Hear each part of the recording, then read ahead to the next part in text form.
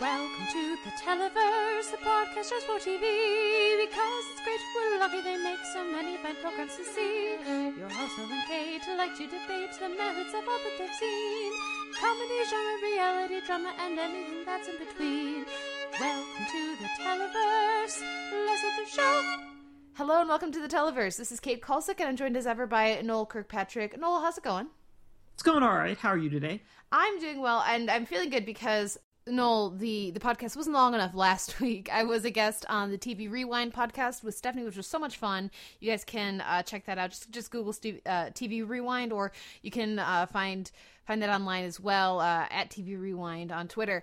But we talked about last week's TV, but I managed to find a couple episodes that I didn't talk about, at least last week on the podcast, to talk about over there. So I talk a little The 100 and more. We talked some Agent Carter and Arrow from last week. So that was a lot of fun to talk with Stephanie. We also talked about some news and other developments on TV right now. But yeah, it was fun. It was a good time. And this week, I should mention, I'm very proud of myself. I have an answer to your question of the week last week, Noel, about which X-Files monster is the best or is my favorite, which it had occurred to me immediately, but I didn't know if it counted as a monster. I've determined that it does. For listeners who didn't make it all the way to the end of last week's episode, the question... And how dare you? Really, it's only about 2.5 hours. I mean, come on. Noel's question of the week last week was, what is your favorite X-Files monster?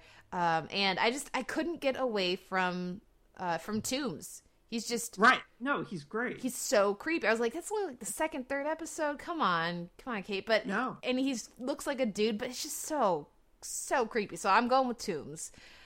We heard... I like that choice. From Jean-Pierre at the website. Thank you. And also Depian for reaching out there too. With his pick. So JP's pick is the monster from season 7 episode Hungry, Rob Roberts, or the monster from Hungry, who's apparently played by Chad Donella. And JP says, I always thought he looked kind of cool with the black eyes, bald head, and sharp teeth. And he wanted to give... Guys, you should have seen Noel's expression just then. JP wants to give Donella credit for his role here because he really stuck. That performance stuck in JP's memory, so he would follow the actor throughout. But anyways, JP also wants to know if Noel and I have seen the short-lived series Night Stalker 2005. I have not. Have you? No, the extent of Night Stalker, anything Night Stalker related I've seen is... Wait, am I thinking of Kojak the Night Stalker? Are you thinking of Kolchak the Night Stalker? There was an original I'm thinking of series. Kolchak. Yes, I'm thinking of that Night Stalker. Yeah. I haven't seen the other Night Stalker. Yeah. JP says it relates to next week's X-Files episode, Mulder and Scully Meet the Weremonster, because it sounds, at least to JP, similar to a script that Darren Morgan wrote for Night Stalker. Okay. And you can apparently read the script online. For the link, go to theteleverse.org/episode 229 and to see that there. But anything Darren Morgan is intriguing to me. So I haven't read the link yet, or the script yet, but I do. Thank you, Jean-Pierre, for... it feels so weird. I just call him JP. We always call JP, so it feels weird to call you Jean-Pierre. So JP, thank you for that link, and I look forward to checking that out. Another important comment at the website, Depian, thank you so much for saving me on this. Listeners, last week I credited Ray Wise with what was definitely Stephen Root's performance on Idiot Sitter, and I have no excuse for that because I love them both. But the only excuse I have is it had been a week over since I had seen it, and clearly it had faded in my memory. But Stephen Root is delightful, and I wish he had his own series, because I'm still pulling for that Stephen Root Romy Rosemont FX series that I want to have happen in the universe. But yeah, that's my bad, and thank you very much, Depian, for making me aware of it. Do you have any thoughts on Stephen Root, Noel? Stephen Root's great. He's always been great. Always. And always, I think, probably will be great. Always a delightful presence. Yeah. This week on the podcast, we are welcoming one of your very, very good friends, Noel, yes. Cory Barker from TV.com. And we'll be talking at the end of the podcast some Miami Vice. It was wonderful to live in just a world of Dayglow and awesome music this week. And alligators on boats. Yeah, I feel like we didn't talk about alligators on boats anywhere near enough in that segment, though it was so much fun. That's coming at the end of the podcast. But before that, we have a crazy full week in TV. So what do you say? Let's get into it? Let's get into it. Yeah, so we'll be right back after this to talk a very full week in comedy. Get back! Finally! I've been waiting 2 seasons for this. I don't like you. I really don't like you. I really, really, really, really want you gone. This won't surprise you, but I despise you. You wanna see a step to me 'cause it's on. I'm thinner, cooler, clearly much crueler. And check out the bling, I'm your kingdom's new ruler. Got a jeweler to pimp out your crown. The surf may be up, but I'm taking you down. Enough peasantry, you're queen peasantly. But hun, you're just one of the peasantry. Kosher is bacon and faking the funk. You'll just have to deal with you, punk. I'm smarter, tougher, my biceps are buffer. You're clever, whatever, I'm clever enough. Except as a kisser, I've heard you're the worst. I still got the guy, but I had it first. That's not all you've had now, is it? The whole feudal system has paid you a visit. Yet it's you who's now royally screwed. You think so, how? I know so, prude. That was one of the delightful songs from this week's episode of Galavant.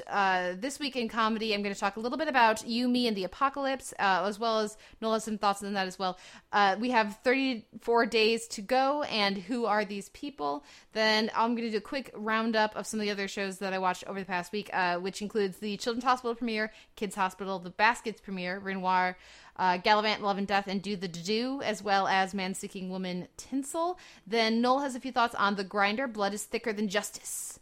I feel like you have to say justice with The Grinder. I think that's okay. You have to keep grinding. Yeah, exactly. That's all you can do. Then we'll both talk some Brooklyn Nine-Nine, The Cruise, plus we might have some thoughts on 9 Days from last week, as well as Crazy Ex-Girlfriend Going to the Beach with Josh and His Friends, and Jane the Virgin, Chapter 31. So first up is You, Me, and the Apocalypse, which had its pilot. Now, I thought this was a half-hour show. Apparently it's an hour-long show. And then there are 2 episode titles on Wikipedia for this episode, but it's still numbered as one episode. I can't tell what's going on. So I either watched 1 hour-long episode or 2 half-hour episodes with no pauses or breaks in the middle for, end of it. It felt like one episode, but I don't know what's going on with that. Did you know much about this other than, the little bits we saw in the trailers? Did you know this was a British show? I did know it was a British show, and the extent of what I knew about it was that it was a British show and that Rob Lowe was a priest. That was the extent of what I knew about this show. I knew nothing else, and I still kind of don't know anything, but I only got to watch 30 minutes of it. I think I did know that it was a British show, but I had forgotten that it was a British show until I watched it, and that's because the cast that they've been really hyping has been Rob Lowe, Jenna Fisher, Megan Mullally. So it feels kind of odd to me for this to be a British show with a British lead, who I enjoyed very much, actually, and then a bunch of Americans and an Italian nun? Yes? Question mark? Italian? Question mark, yeah. Yeah. I don't know if she's actually Italian, but... Yeah, but I liked a lot of this, even though certain parts of it are really heightened, and I feel like it'll come together in a way. I have faith that I will like it more as it continues. Right now, just Rob Lowe's priest with the pink Jesus and the smoking and the taking the Lord's name in vain and all this, that swearing and everything, feels like a bit much. Yeah, even I thought it was a bit much, and I only got to watch 30 minutes of it. Yeah, but I'm hoping that will kind of be shaped or shaded and go somewhere. I mean, I had fun with this episode. I thought it was, had some interesting elements. I like this idea that the world is going to end in 34 days and this guy doesn't care because what's most important to him is this mystery of what's going on with this person who looks just like him but clearly isn't him because he has a rock solid alibi. He couldn't have done this cyber crime. but his DNA said he did. So I like that there's other stuff going on. There's more, but don't want to spoil you, Noel. So I'm going to leave that vague. I like that it's not being the last man on Earth, because it felt like that's what this was going to be. Or it's leading up to be that. Yeah. But the entire season is structured such that the finale is the apocalypse or what comes after it. So everything leading up to then is like the titles of the episodes are X number of days to go. Okay. And then the second to last episode is 24 hours to go. So we're going to just kind of follow how all these people are reacting to finding out or being told that the world's going to end in a month. And what would you do? And I think that's an interesting... It is, and premise. Especially because it's a premise that could legitimately happen, since sometimes we don't detect those things until they're right on top of us. Yeah, and also this is a more entertaining way to do it. Yeah. Heroes. Personally. But I also like that it's more comedic. Just keep stabbing that dead horse. It's just like, instead of having no one know because heroes stuff blocking the internet from knowing. I mean... Anyways, mostly the fact that it's this premise, but it's a comedy, lets us go into a different realm with it, which I think is more interesting than watching everyone stare anxiously off into the sunset, or what is going to happen, etc. They can have a little more fun with it, and I think that works well. And having a more dramatic through line with the lead character, I think, is also an important part of what's making this work so far. I don't know that I'll make time for it right now, but it's one that I could definitely see catching up with later in the year as sort of like a binge over a weekend. Listeners, if you watch it or if you have seen it, I don't know if it aired. I think it already aired in the UK. If you already saw it, let me know what you think. But so far, thumbs up, why not? But I don't know that I'll keep up with it. Are you going to go back and watch the last half hour? If I can easily find it. I had to go to NBC's website to watch it, and that was a miserable experience. Yeah, not good. Yeah. Yeah. Next up is Children's Hospital, Kids Hospital, which was the season 7 premiere, where the previous season ended with Dr. Blake Downs firing everyone in the hospital, and so they all went over to the free clinic. Kids Clinic, I think is the name of the episode. And it was a lot of fun, very much in keeping of its tone. Very glad to have it back. The various Betsy Brant was a lot of fun in her guest role. Very happy to see her pop up here and get to do something a bit sillier than much of what I saw her get to do on the Michael J. Fox show. Though I did not watch that in its entirety, so maybe she got more to do later on. But a little bit, yeah. Yeah, I enjoy her, and so I'm glad that she was getting some very delightfully silly stuff to do here. Wrestling a bear or choke holding a bear and hostages and, shooting all of the Chinese, but make sure you don't shoot the South Korean kid, that kind of a thing.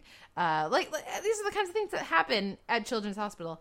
Yeah. It was a fun premiere, and given when it airs and when we record, we probably won't talk about Children's Hospital much this season, but I will chime in with any particular episodes that strike my fancy, because I watch it every week. I really enjoy Children's Hospital, and I'm glad that it is back for another season. Baskets had its premiere last week, Renoir, and I don't have a lot to say about it, because it kind of co-signed what everybody else said. I liked it more than other people did, but I like Zach Galifianakis, so I don't necessarily have a problem with a very Zach Galifianakis toned show. I don't know what else you would expect when it's coming from him and Louis C.K. If I had less to watch, I would keep up with it, but I don't. It's kind of how I feel about the comedians. I was more positive on the comedians than everybody else. Last year, I reviewed it for the AV Club and watched the first 9, but never made time to watch the next 4 to finish up the season. I think this is interesting. I like Zach Galifianakis, but it's not enough to make me laugh out loud or feel connected to or compelled by the characters. So because that is how I watch TV, I probably won't watch more of it unless some of y'all say I need to. I don't see it as internally, intentional or as structurally flawed or as a poor, a misstep or anything, because I think this is what they were going for. And for the people who that this tone or this voice speaks to them, I think it'll be a really enjoyable show. But for me, I'm going to instead spend more time with Man Seeking Woman, which had its episode Tinsel this week. And this was another Liz-centric episode. Liz gets involved with Santa Claus, and it is hilarious and delightful, and I will never look at Christmas train sets the same way. And what happens to the Christmas train set? You don't want to know. Unless you do, in which case, watch it, because it's funny. Santa likes train sets, that's all I'll say. But there's just, like, they make Santa just kind of sweaty and gross, but also, like, oily, charming, you know? Sure. And it's how I've always imagined Santa Claus, quite honestly. Yeah, like, you know, Santa shows up, and it's just, like, kind of... For Santa, given how the character develops over the episode, subtly hitting on Liz, and you're like, is Santa hitting on Liz? What's, you know, he's talking about using his hands to tinker, but to fix her record player. Okay, what's happening here? And then it develops from there. The way that they focus on Liz and tell one story throughout the entire episode, I think works very, very well instead of fracturing it into 3 parts or 4 parts like they usually do. I really liked the kind of more subtle social commentary that is in this episode. I don't usually talk about comments on the podcast, but what I thought was interesting is that, to me, the character was being slut-shamed throughout the episode, obviously, and to some of the commenters, she wasn't at all. Why would I even think that? And I think that's very telling. But when you have a character get called a slut and a whore and a bitch with various levels of we're joking around it. Like, oh, see, she was playfully called a slut by her female coworker. That's not slut-shaming. Isn't that the definition? I was about to say, I'm pretty sure that's the definition of that. Yeah. Yeah, I'm pretty sure that's what that is. Anyway, so I thought that was interesting. Not just what the episode was doing, but also different reactions to it. Britt Lauer is fantastic, as she was last season in her Spotlight episode. And,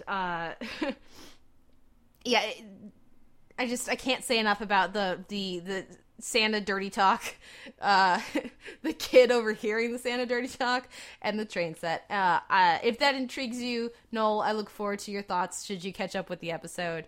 But I'm very glad they have to that they gave Liz another Spotlight episode, and that they didn't wait to do it. That they did in episode 4 instead of waiting for episode 9 again. And also, based on some of the interviews, the kind of little things I was seeing here and there about this episode, interviews with Britt Lauer, there were a few sites that had like a short little write-up, like 5-minute talk with her.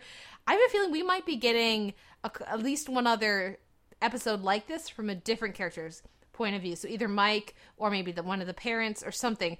And that is really exciting for me. So we'll see what happens. But my review is up over at the AV Club. I would love to... I read all the comments, so I would love to hear what you guys think if you're over there.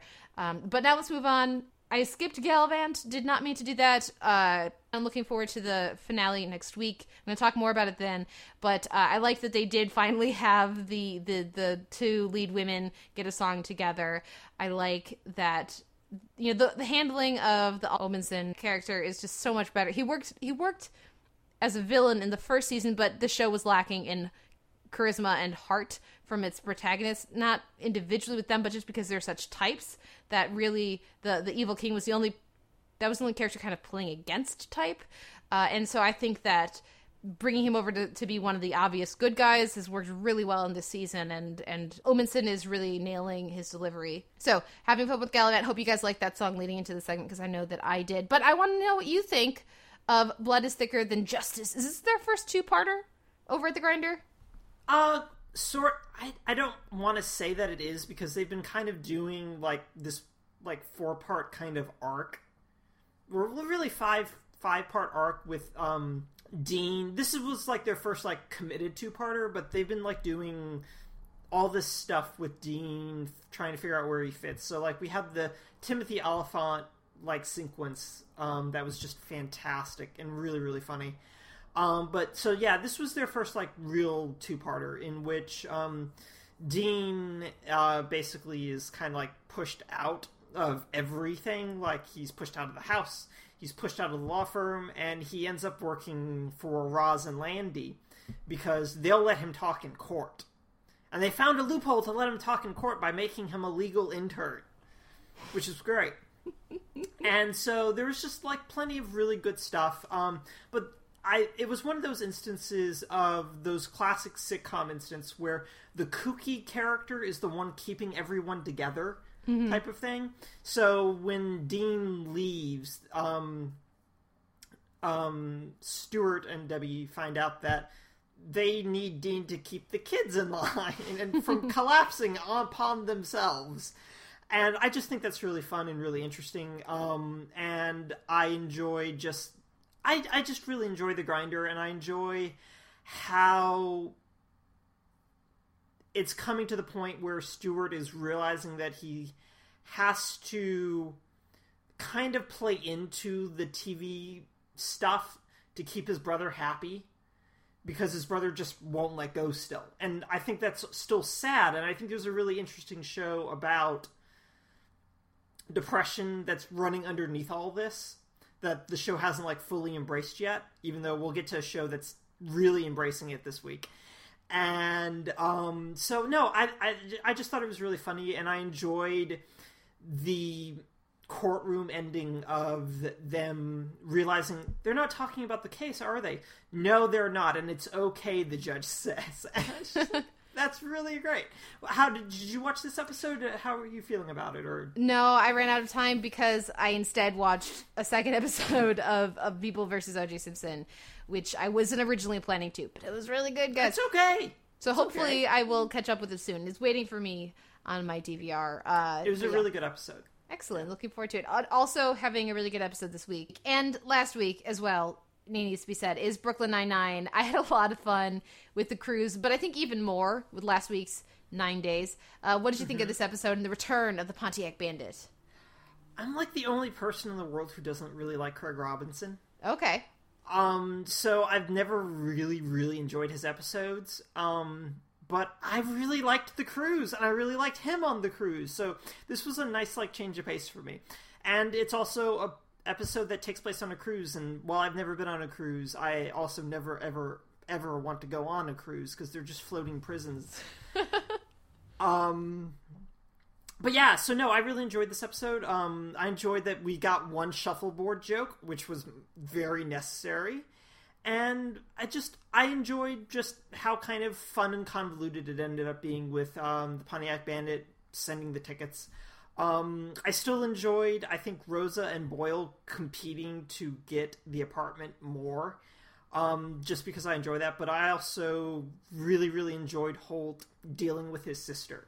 Mm-hmm. And she's the drama one. And it's just like, I can't even. And it's just like, yes, that's great.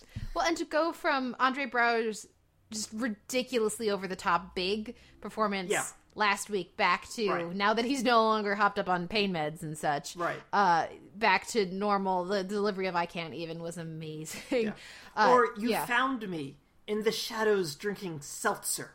Just like, fantastic. So good.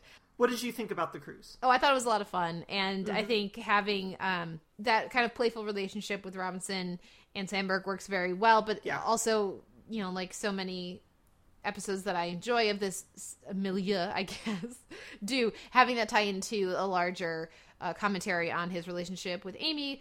Yeah. Also, you know, it's a really straightforward thing that they're doing, but they do it well. And the wackiness of Boyle and Rosa, like Rosa's charm being wanted mint. Delightful. I smiled at you for nothing. Yeah, no, it's good stuff. I had a lot of fun with this episode, and I think it was a good contrast, like I said, not just with Holt, but with some of the other stuff that was going on to the previous episode. And I mean, it's gonna be hard to top a visual gag of Balthazar being a thirsty bitch, and Balthazar and Penelope. I mean, it was just really funny last week, guys. Mm-hmm. It was very funny. But I think it's time to talk about our next episode, which is Crazy Ex-Girlfriend. I will be using one of the songs from Crazy Ex-Girlfriend to lead into our weekend genre because it's just too good to not use. I loved this episode, going to the beach. I did too. With Josh and his friends.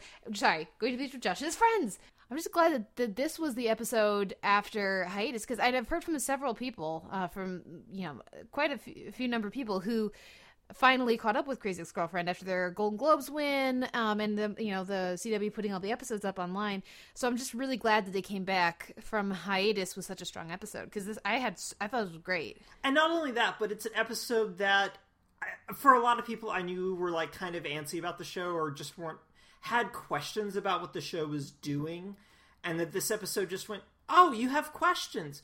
Oh, well, let us explore all those questions in a party bus.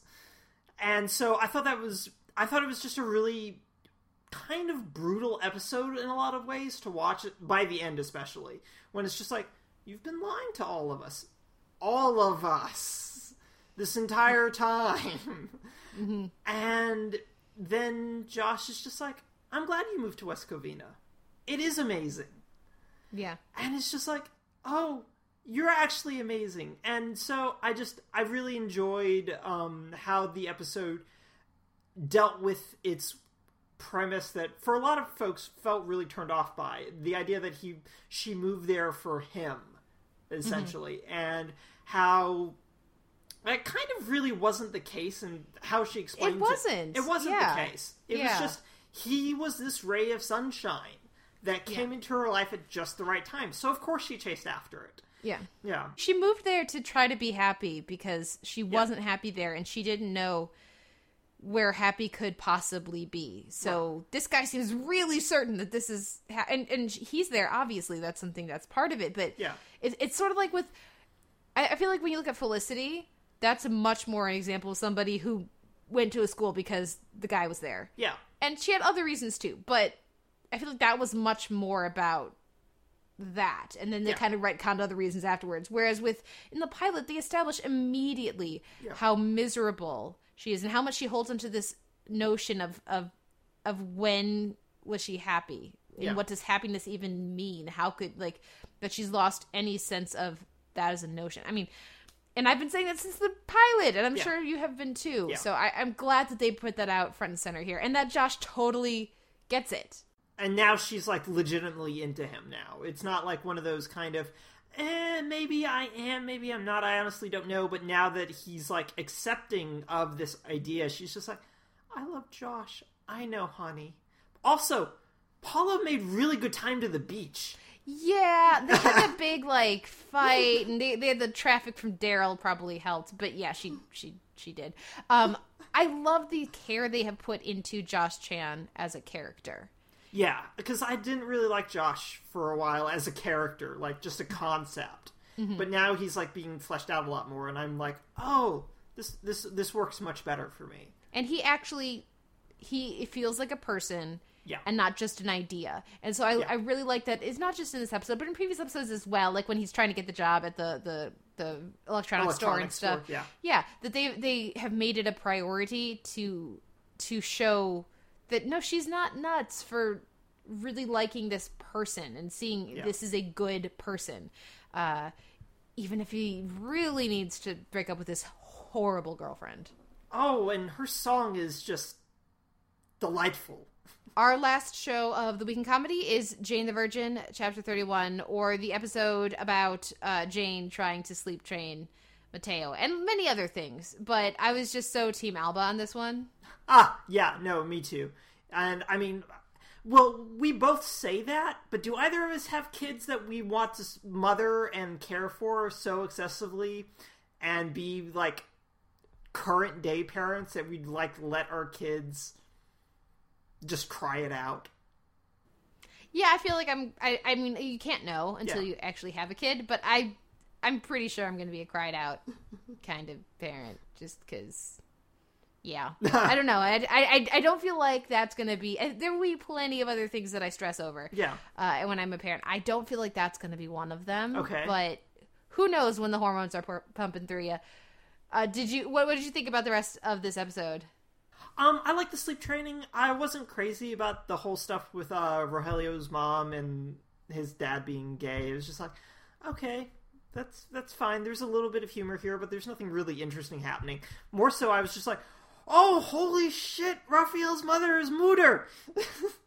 And I was freaking out about that. So you're, invested then in that part of it? Because I was... Yeah! I'm not sure I know, you're checked out about that part. I know you've, been kind of, disconnected from that, but I was just like, oh my god, and then she stuck a needle in him. Ah! That was an awesome ending. It was a great ending. That was a great way to do it. No, yeah.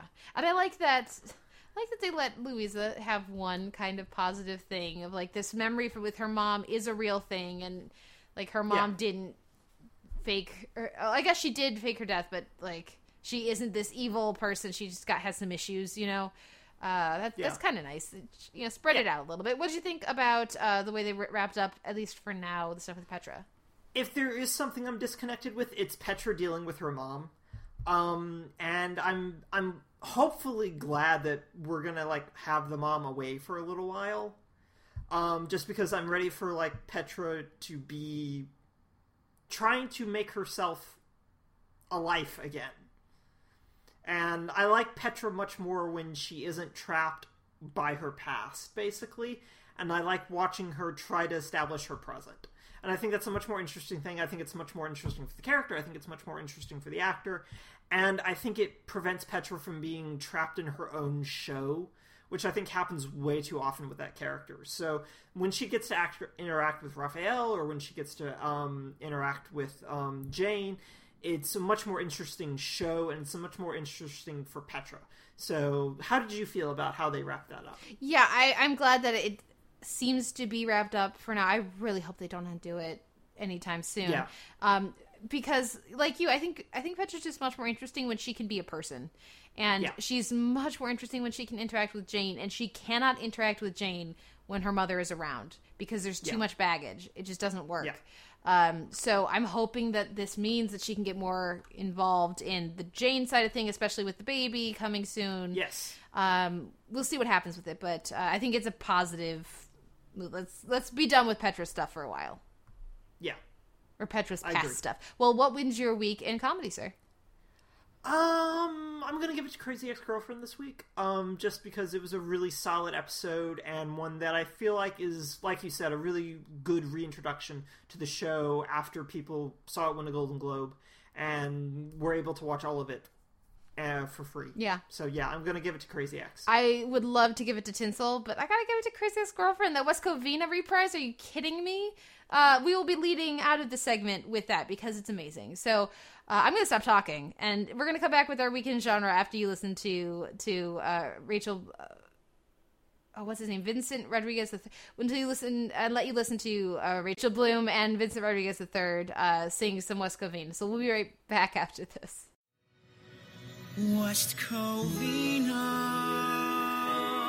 California. It's so cool, you see the bounty of the best town in LA County. It's Nirvana, it's heaven, it's Mecca. Yeah, I'm hopelessly, desperately in love with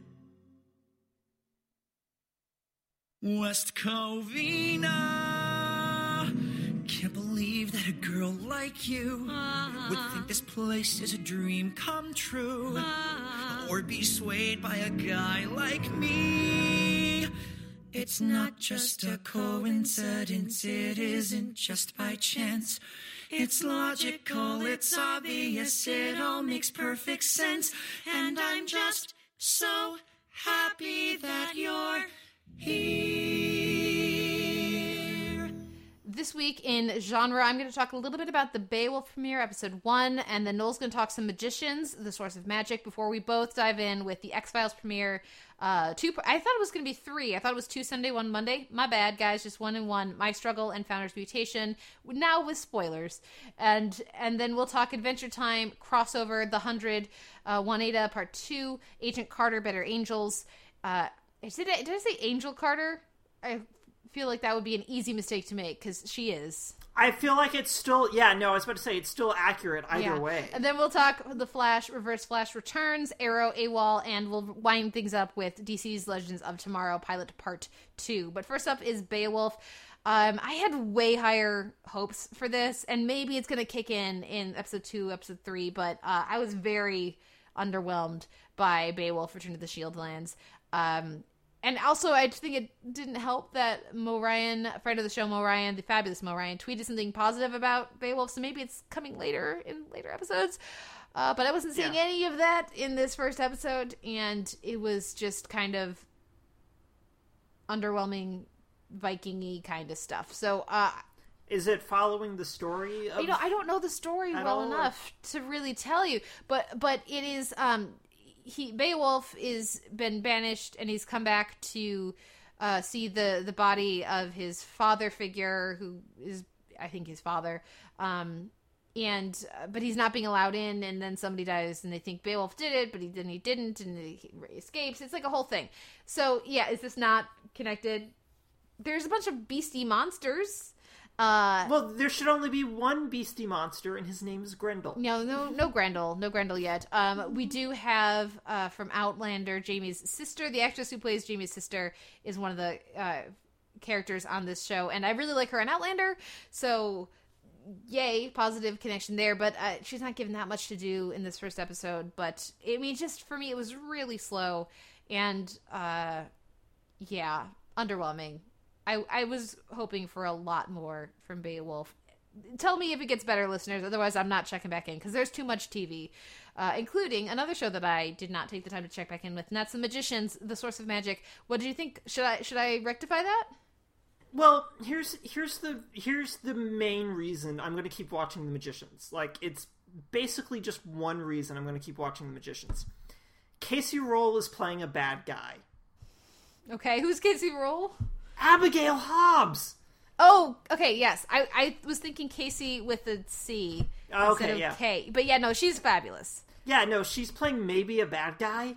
It's kind of unclear. I think she's a bad guy, but that's going to be the main reason I stick around is the fact that she's playing a sarcastic badass, and I'm so there for that. But the show itself is perfectly fine. It's like magic grad school, so a lot of like some of the more like weird kind of mental health issues that are apparently still kind of taken from the books. I haven't read the books.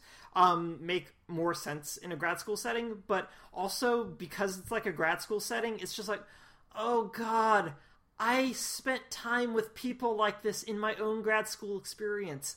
I don't need to see snarky, know-it-all upperclassmen who are much further along in the program on TV. I hated those people in real life. I don't need them on my TV. Did you have that kind of experience when you were in grad school with folks, or? Well, I mean, when you're getting a music degree, it's just very, very different than anything academia, else. I mean, so I had a lot of classes. I took huge loads, lots of. Yeah. I didn't know what like a 12-hour load was until I was in grad school, and you were supposed to be taking 8. But no, it's just a very different environment. So ish is what I'll say. Sure. Ish. Yeah, so, I mean, it's perfectly fine. There's some kind of interesting ideas maybe floating around. I may keep up with it. I may not. I haven't totally decided yet. I mean, Casey Rolls is a major reason to keep watching because she's clearly having a ball. Major reason? But, so we'll see. It's one of those things where a lot of shows are perfectly fine, and that's maybe not enough with as much perfectly fine as we have. Yep, fair enough. Well, speaking of perfectly fine, I feel like that's a good transition to the X-Files. Yes. We've already talked quite a bit about this last week, so we're going to limit our conversation today to more specifics and things that maybe we wanted to say last week, but spoilers, so we couldn't. So what stood out to you more specifically in these 2 episodes, and how are you feeling about the reception that it was getting as it aired? First off, let me just say I was really tickled by how badly Fox bungled this premiere for a lot of people. And I mean, making X-Files nerds sit through 10 hours, well, what felt like 10 hours of football to get to the premiere was just really, really mean and bad planning on their part. I understand why they did it, because they wanted football as the lead-in. But it was just a really bad idea. So that was amusing to me as someone who'd already seen the episode. So no, like my struggle is just really talky and condensed, mythology, and it's so Chris Cartery that I couldn't deal with it, in a lot of ways. But it's still interesting and it was still exciting, but a lot of it also just felt like the beginning of I Want to Believe, where we have to get Scully to get Mulder to come back, but then Mulder will only come back if Scully comes back, and it's just like, oh my god, just come back already. But then also just the re-jump starting of the mythology. I feel like we've gone through Mulder not believing but wanting to believe, and it's just like, Mulder, you saw a fucking UFO in the first movie. Where are we going with this right now? Well, and when you've seen enough like flying saucers and spaceships that they have seen, at what point does it become, okay, it didn't start in space, but we have spaceships. That is, I believe in spaceships. Maybe they're not from there, but come on, guys. I also had trouble with, it feels like with Skinner, every time they're like, we got to get Skinner back. We don't know what to do with him, though, so he's just going to be, like, vaguely antagonistic. But not as vaguely antagonistic as Kirsch could be. Yeah. Well, and Mulder's not going to trust him for some reason. Like, why? Why would he ever not? Like, I don't... Right. Skinner's, like, really trustworthy overall, I think. Even if he's vaguely antagonistic, he's still protective. Yeah. Yeah, so, like, there's some stuff like that it was just odd to watch I shouldn't have been, but to watch them make that same mistake that they've made several times at this point. But I thought the more personal stuff with the kid and with William in the second episode worked a lot better. God. Really, really good. Yeah. I thought. Yeah. And some people, it was much for them, but the structure of the episode I thought worked good, starting with with Scully and going towards Mulder, with their wish fulfillment kind of like memories, with, I thought that was really very touching. Yeah, Mulder would show an 8-year-old 2001. He would show an 8-year-old 2001: A Space Odyssey. Yeah. So I thought that was effective. The like high pitched thing. As someone who is constantly fearing I'm developing tinnitus from practicing the like high stuff on the violin, sure, that was effective for me. Shall we say? Sure. But I thought that worked. But mostly, I just want y'all to watch next week's episode so we can talk about funny things and fun accents. So that is all I'm going to say about next week's episode. And I'm going to leave it off there. Do you have any final thoughts on the X-Files? I do not, except for the fact that everything in that lab should have been way darker. When I said things needed to be darker, they needed to be darker in that lab. Okay, fair enough. Well, things weren't physically darker on Adventure Time, but they certainly were thematically, because there was some messed up stuff. Holy shit, right? On Adventure Time crossover. And I loved that we start the episode with Finn just being like, well, this is totally screwed up. Totally fucked up right now. What did you think of crossover? Well, I think everything about crossover was me tweeting you while I was watching and saying, oh my god, in all caps, we have to talk about Adventure Time. Because this episode brought back the alternate dimension of the Wish dimension where the Lich doesn't exist. Finn's just a regular human for the most part who doesn't look as cool. And that dimension was still happening and threatening the entire fabric of existence.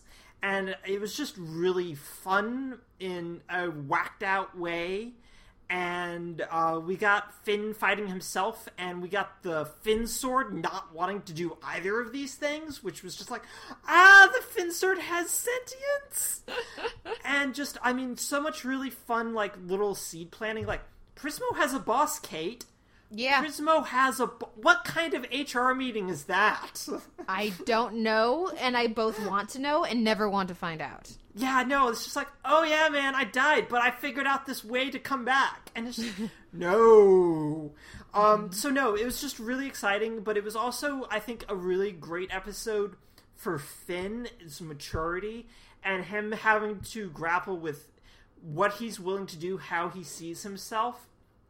And that end of him watching his Wish reality parents hug his Wish reality self is just like, whew, gut punch. Oh!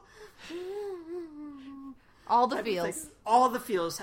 So yeah, and also just Ron Perlman coming back as the Lich. Yay. And so how did you feel about crossover? Basically everything that you just said, including all of the all caps tweeting, which was absolutely deserved. The emotion of it that comes through at the end is so effective. Just so I love the way that, because he knows he's met his dad. His dad's just a dick. Yeah, Martin's a dick. It's not like he doesn't, I wonder what, family was like. And he grew up with loving parents, but you can't erase that feeling of loss that he has of not getting to have a childhood with, like, the way that he must have envisioned for much of his life before he met his dick father. So that was really effective, and I'm so glad they included that. I liked that they steered into, no, this is weird and messed up and probably very scarring for Finn. Yes. I also liked what we got with Jake reacting to his stupid dog alter, which was good, and Bobby as opposed to Billy. So like, there's so much to like here, and considering the tweaks we saw just a couple episodes ago to the crown and how much that keeps Simon versus the Ice King in our memories, having it come back, you know, what would happen if Finn had the crown? He's Finn, but it's still the crown. It would win. The crown would win. I think it's appropriately humanizing of Simon and the Ice King. It seems very aware of its role as a show that a lot of kids are watching, and so it includes sentiments that it thinks are important, and anyone is fallible and anyone can be corrupted, I think is a very interesting statement, and I think a good statement to make. It's not like Finn is magical and so he doesn't have any struggles. I thought that, you know, these are the kinds of topics that I'm glad a show like Adventure Time is interested in tackling, because I don't know anybody else who is, at least in this kind of way, and wrapping that underneath a just awesomely weird and crazy and creative episode. I love that it didn't explain A Man Needs a Maid. Just like, I know, and then it just dings with room service, and that's it. I just love that was it. Mm-hmm. Yeah, it was really, really good. My only big other thing is just like, so are there like a gazillion different parts of the Lich in all of the multiverse now? Or more specifically, is that one part of the Lich replicated throughout? As soon as when that hand fell, I was like, oh, that's not good. That is coming back. And I don't believe Prismo at all when he says, I'll just edit this and it's fine. Yeah. Like, it is not fine. I loved how he edited it, though, because it was editing software, and it was just like, oh, yeah, I got this, and it was just like, why didn't you do this earlier? ... Ellipses. Do you have any final thoughts on Adventure Time, or shall we move on to the 100? Let's move on to One Hada Part 2. I really like the premiere. And I'm a little leery about some stuff with Jasper. I think it's appropriate. I just don't want them to. And this week's episode comments on it, so I'm glad they're aware of it. I don't want them to go down the same thing they did with Finn. So I'm just waiting for that to do something interesting and slightly different. But other than that, I'm on board. What did you think about this second part of the premiere? I actually like this episode a bit more than the premiere, just because we get to see some more with Clark and her captor. And, I mean, also just that great ending of Lexa showing up being the one who was trying to get Clark, but also just the whole, I want your people to become my people. And it's just like, no, fuck you, bitch, you left my people! This isn't okay! And just the dynamics that are going to play out between Clark and Lex in this struggle, I can't wait for. And I'm really excited also. Well, I've already seen how some of this plays out, but I can't wait to see other people deal with how this is all going to play out. I'm really, really excited about Jaha and his City of Light. And how do you feel about the City of Light right now? Oh, I don't care. Kate made a really great face, everyone. Yeah, no, I don't. There was a rather significant eye roll, listeners, for the little bit painting a mental picture there. I don't care, because it just seems like it's so straightforwardly, it's the Matrix, or, you know, it's like they puts a mind control kind of chip or something, and then their consciousness gets uploaded to a thing, and there's no death because there's no life. Spoiler alert, everyone! There's no life in the City of Light either. That's what seems is obviously going to happen. And obviously Noel can't respond because he's seen more. But it's just, I don't care about Jaha. And I've seen enough other genre and read enough other genre materials that have done storylines similar to this. This isn't anything new. To be very tired of it, because it doesn't seem like they're doing anything original with this setup or this premise. And so that's why I just am very, very checked out of it.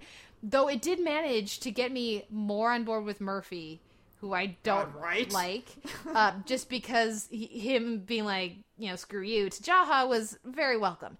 But that's as much as I like.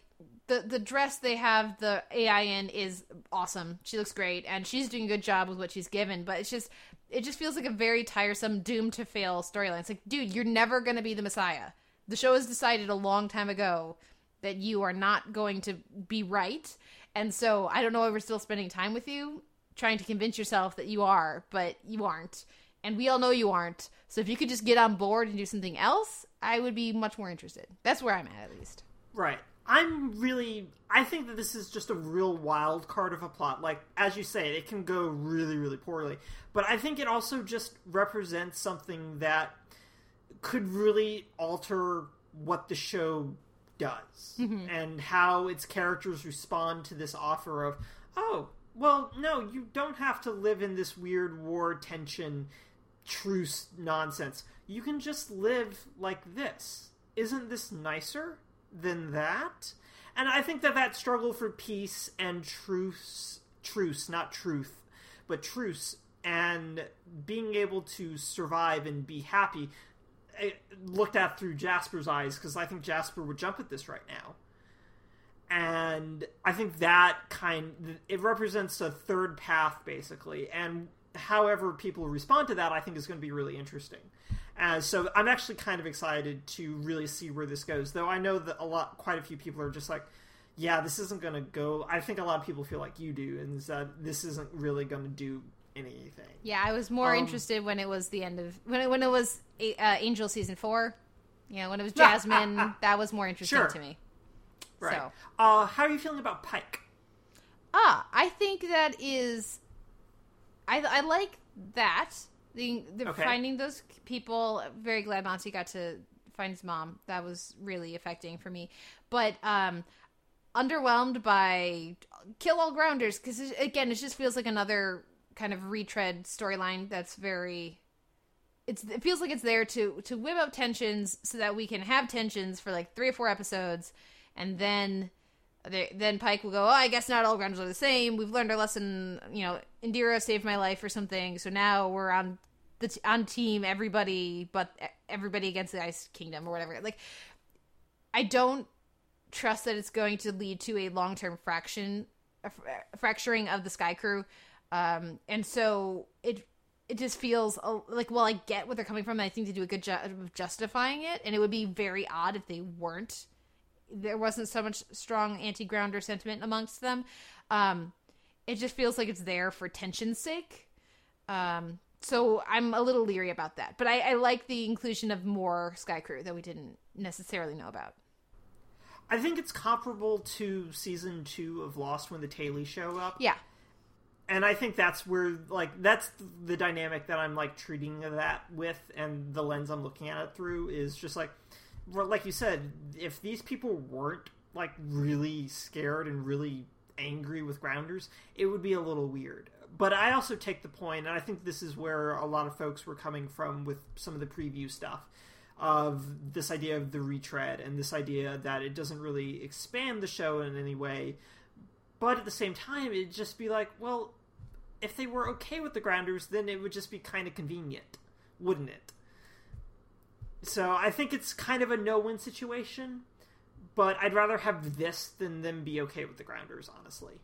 Well, or maybe it'd be more interesting if they were with the Ice Nation against the grounders. Yeah. You know, and then what do they do? Like, you know, like, I feel like there are more interesting things that they could do, at least based on what we've seen so far.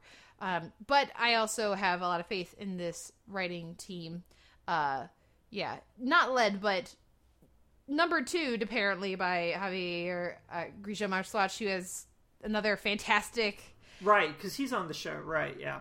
Yeah, they just put out another Children of Tendu. He and Jose Molina, who co-host that podcast, all about show running. It's very interesting. I highly recommend people interested in how TV gets written, check that out. But yeah, so I have a lot of faith in the writers from what they've done in previous seasons. So while I'm still not as high on the show as I think you are, Noel, I'm willing to see kind of where this goes, and I hope that I look forward to hopefully being surprised and being wrong. But let's move on for now to a show that we don't have to be wrong about, because we both love it, and it's both been awesome so far this season, and that's Agent Carter. What did you think of Better Angels? It's an episode with Howard talking really fast and name-dropping that he has sex with Irene Dunn. I'm in, man. I'm in. No, this was a really fun episode. We got a lot of, like, meta jokes about, a movie based on a comic book. That sounds dumb. And no, I don't want to spend the rest of eternity as a disembodied voice, Miss Carter. It's just like, oh, Jarvis, if you only knew. So no, it was a lot of fun, but also just, I love the whole Frost stuff that's happening right now, with this idea of her aging and what that means, and how having the Matter X, is that what we're calling it? Matter right? X? I forget. X Matter. I think that's right. Matter X or X Matter, the extraterrestrial goop.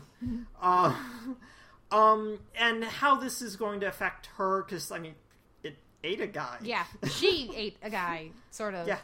Yeah, she ate a guy. And, I mean, I think that there's a lot of really interesting things that the show can set up and explore with this idea of what Frost is doing and what's happening to her as well, that I'm really excited about.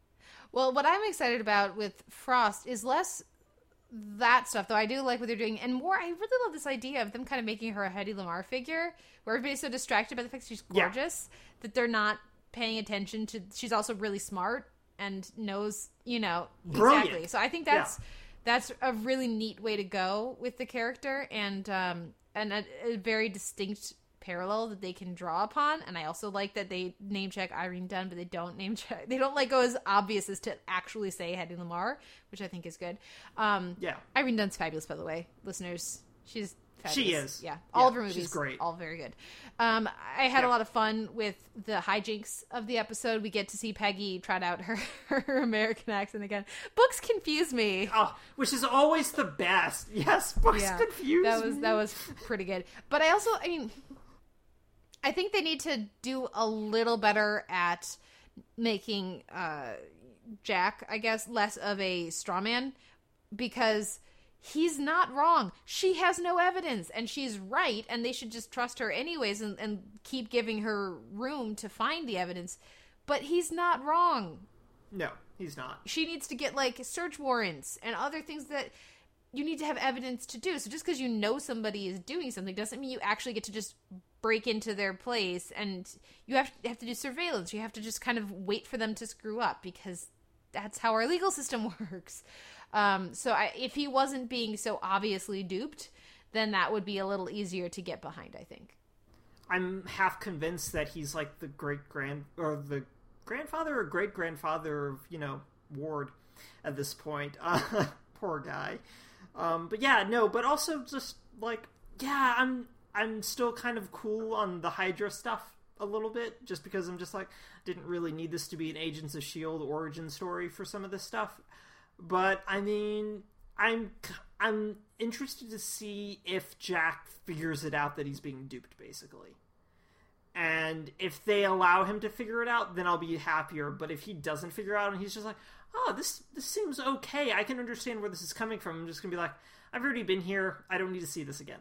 I mean, after that headline thing, if he doesn't immediately change his behavior... Yes. I mean, come on. Right, yeah. Next week is going to be kind of a real test for Jack, I think. Yeah. As a character. Yeah. Well, I enjoyed this episode of Agent Carter despite some of its issues. I had more trouble with the Reverse Flash returns on the Flash, and I don't have a lot to say about it, but I'm curious how you felt about it, because why did we spend this week with the Reverse Flash, other than to learn that Cisco can't screw up with the timeline and to give him his goggles? But I mean, why did we need to do this story? I was not waiting for the Reverse Flash to return. I was not wondering, when is he going to... I don't care about that character. So I could have just easily skipped all of that and just watched the stuff with Wally and Iris, watched the stuff with Patty. I thought we had wrapped that up, so it was odd to come back to it again. This whole episode felt kind of fillery. Well, okay, so here's the thing with the Reverse Flash coming back, is the fact that the show, after 11 episodes, needed to explain why the timeline hadn't changed when Eddie killed himself, because the timeline should have drastically changed when Eddie killed himself, and it didn't. So they had to explain that somehow, as opposed to just pretending it didn't happen, because, I mean, Greg Berlanti has already said basically time travel's magic and we're going to do whatever the hell we want. And which is the right thing to do. Yeah. Right, and it's really the right thing to do, but you still kind of need to have, when you keep talking about if you change the timeline, it has consequences, you have to acknowledge when the timeline gets changed, or in this case, didn't get changed. So the big explanation of, well, he was in the Speed Force, and it's just like, oh god, no, don't talk about being in the Speed Force, for the love of God. Even people who read the comics think being in the Speed Force is dumb. And so, but no, he was in the Speed Force, so we have to, like, have this cycle, and it's all very timey-wimey, Doctor Who, fixed point, blah, blah, blah, blah, blah, blah. And that's why this happened. And I mean, I'm kind of okay with it, just because I like the fact that they just did it. And we still have to do at least one more episode of the Reverse Flash coming back, because he has to find out who the Flash is. Yeah, the fact that we have to is the problem for me. Sure, and I understand that. Have to. We should get to. Right, but no, we have to, because we have to, like, finish the time circuit. This is one of the things about the Flash and the whole time travel aspect of that character that is always kind of really iffy. Basically, I feel like they can do a better job than what they did. Yeah. Is kind of where I am with it. And I was obsessed with you, so I became the opposite of it. I mean, like, that's not great writing, guys. I know you're drawing directly from the comics with that. I get it, and maybe if you did a better job of establishing that, no, he's crazy, like Turtle, then you know, I could go with you more on it. But, yeah, underwhelming as far as I'm concerned. But what I do continue to love about Flash is the way that they have them go, oh, you need to have a very specific kind of particle. And then they go, oh, tachyons. Yeah, tachyons. Like, I love that they don't forget that these are a bunch of very, very smart people who already know all this stuff, and they don't just saddle Joe with, like, science. Like other shows that we will talk about. So I liked that part of it, and there was some good stuff with Wally and Iris and Joe. The Wally and Iris stuff was the best stuff this week, because the Patty and Barry stuff was deeply, deeply stupid. Yeah, why did we have that? I don't know, because it was so weird, because, I mean, last week Barry didn't want to say he was the Flash, even though he had opportunities to say he was the Flash. But the show couldn't let him do it because they needed Patty to get kidnapped so she could decide to leave. But she had already decided to leave. Right, and then this week she's acting like she didn't break up with him, like she hadn't delivered an ultimatum, and it's just like, Barry's kind of okay being a dick right now, even though he's laying the martyr complex on a little thick. Mm-hmm. Oh, right, I'm just used to everyone leaving me. Sorry, Patty, bye. No. Fuck off, Barry. You're not even that upset when your dad leaves for no reason. Yeah. Well, because Patty, in the previous episode, says, I'm going to leave. I'm moving. She could go to school there. Don't tell me there's not a university at that school, in their city. She could. But she says, I'm moving back to, you know, Midway. Midway, to go to school there. That's her saying, I'm leaving you and doing this. And so then her pretending like I'm waiting for you to ask me not to go. It's just so manipulative. That's not her. No, it's not. So it's just underwhelming. But I was more on board. Unless you have more thoughts on Flash, I was more on board with AWOL this week with Arrow. What did you think? I felt like AWOL was really peace moving. Okay. And it was a lot of peace moving that I didn't care about. And the only other thing we can dig into that. I'm more interested to hear what you have to say. The only other thing I really liked about AWOL this week was, apart from the Andy and John present day stuff, which was still really, really great, and I love the dynamics that have been established between the two of them. I'm just glad Felicity's codename isn't Oracle, because I would have probably burnt everything to the ground had they given Felicity Barbara Gordon's codename. I did like the Oracle. I was going to do Oracle, but it's already taken. I thought that worked a lot better for me than some of the other, like the Agent Carter stuff was fun, but on the nose. I thought it worked really well here. I do not like her actual codename, though, like Over something. Overwatch. And it's so bad to say. Like dude, nope, no. Let Cisco do them, because that was bad. Right, yeah, no, it was just like, let Cisco figure this out, but Cisco would obviously go with Oracle, so. Yeah, well, I just keep hoping that after that Overwatch, it's like there's too much manipulation of your mouth, it doesn't roll out off the tongue. I'm really hoping that Cisco at some point will just show up and be like, no, I'm undoing this. I will not be, like, she goes over to Flash for an episode, and she's like, I've got a code name, and he's like, I'm No, redubbing you. We're going to change that. No, I won't say that. That's bad. But I liked what we got with Felicity and her other self. It was a bit long, and it is very on the nose, but I like that they wrapped all that up in one episode. Arrow isn't subtle, so yeah. And Arrow doesn't do subtlety. I was expecting that to be a much more prolonged, like, Yeah. what is my meaning? So I was glad that they just did that. I also was Me too. glad that they both acknowledged they need to move on and accept reality, while also saying, and our reality is people come back from the from the dead, and we're interacting with a bad guy who has magic. You know, like... Yeah. So I like that they didn't pull their punches with medically done. Yeah. And we accept that, but also there's other stuff too. So Yeah. I felt like they did a good job with those two things, and I liked most of what we were getting. Like, not big on the flashbacks, like I anticipate you would agree. My problem with the flashbacks is that they didn't actually tell us anything new, because we had gotten all of that through conversations between John and Andy. So it's just like, you guys are just doing the flashbacks so that we know Shadowspire is associated with Ryder, who's on Leon Yu with past Oliver, so that Ryder can appear in the present day at some point to deal with or go against or work with Damien Dark. And this is what I'm talking about with Peace Moving, is that this episode is just establishing yet another vaguely paramilitary force within Starling City. I'm just like, guys, I already had one paramilitary force to keep up with. I don't need two. I will say, very surprised that they killed off Amanda Waller like that. Who cares? I don't care, because Amanda Waller is so bad at her job in this show that she doesn't resemble Amanda Waller from the comics or even Justice League Unlimited.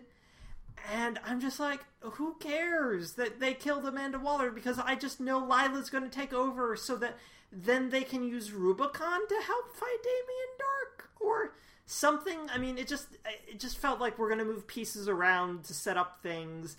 And I'm just like, nah, I don't care, because we're in that part of Arrow that Arrow always struggles to do anything interesting in until we get to episode 18, where they're just like, remember the big season arc and how cool it is? Right, we're getting back to that now. Well, I feel like this is a good spot at which to jump over to Legends of Tomorrow. Yeah. Because as much as you don't care about Amanda Waller, I guess you care way less about Hawkman. And, Oh, God.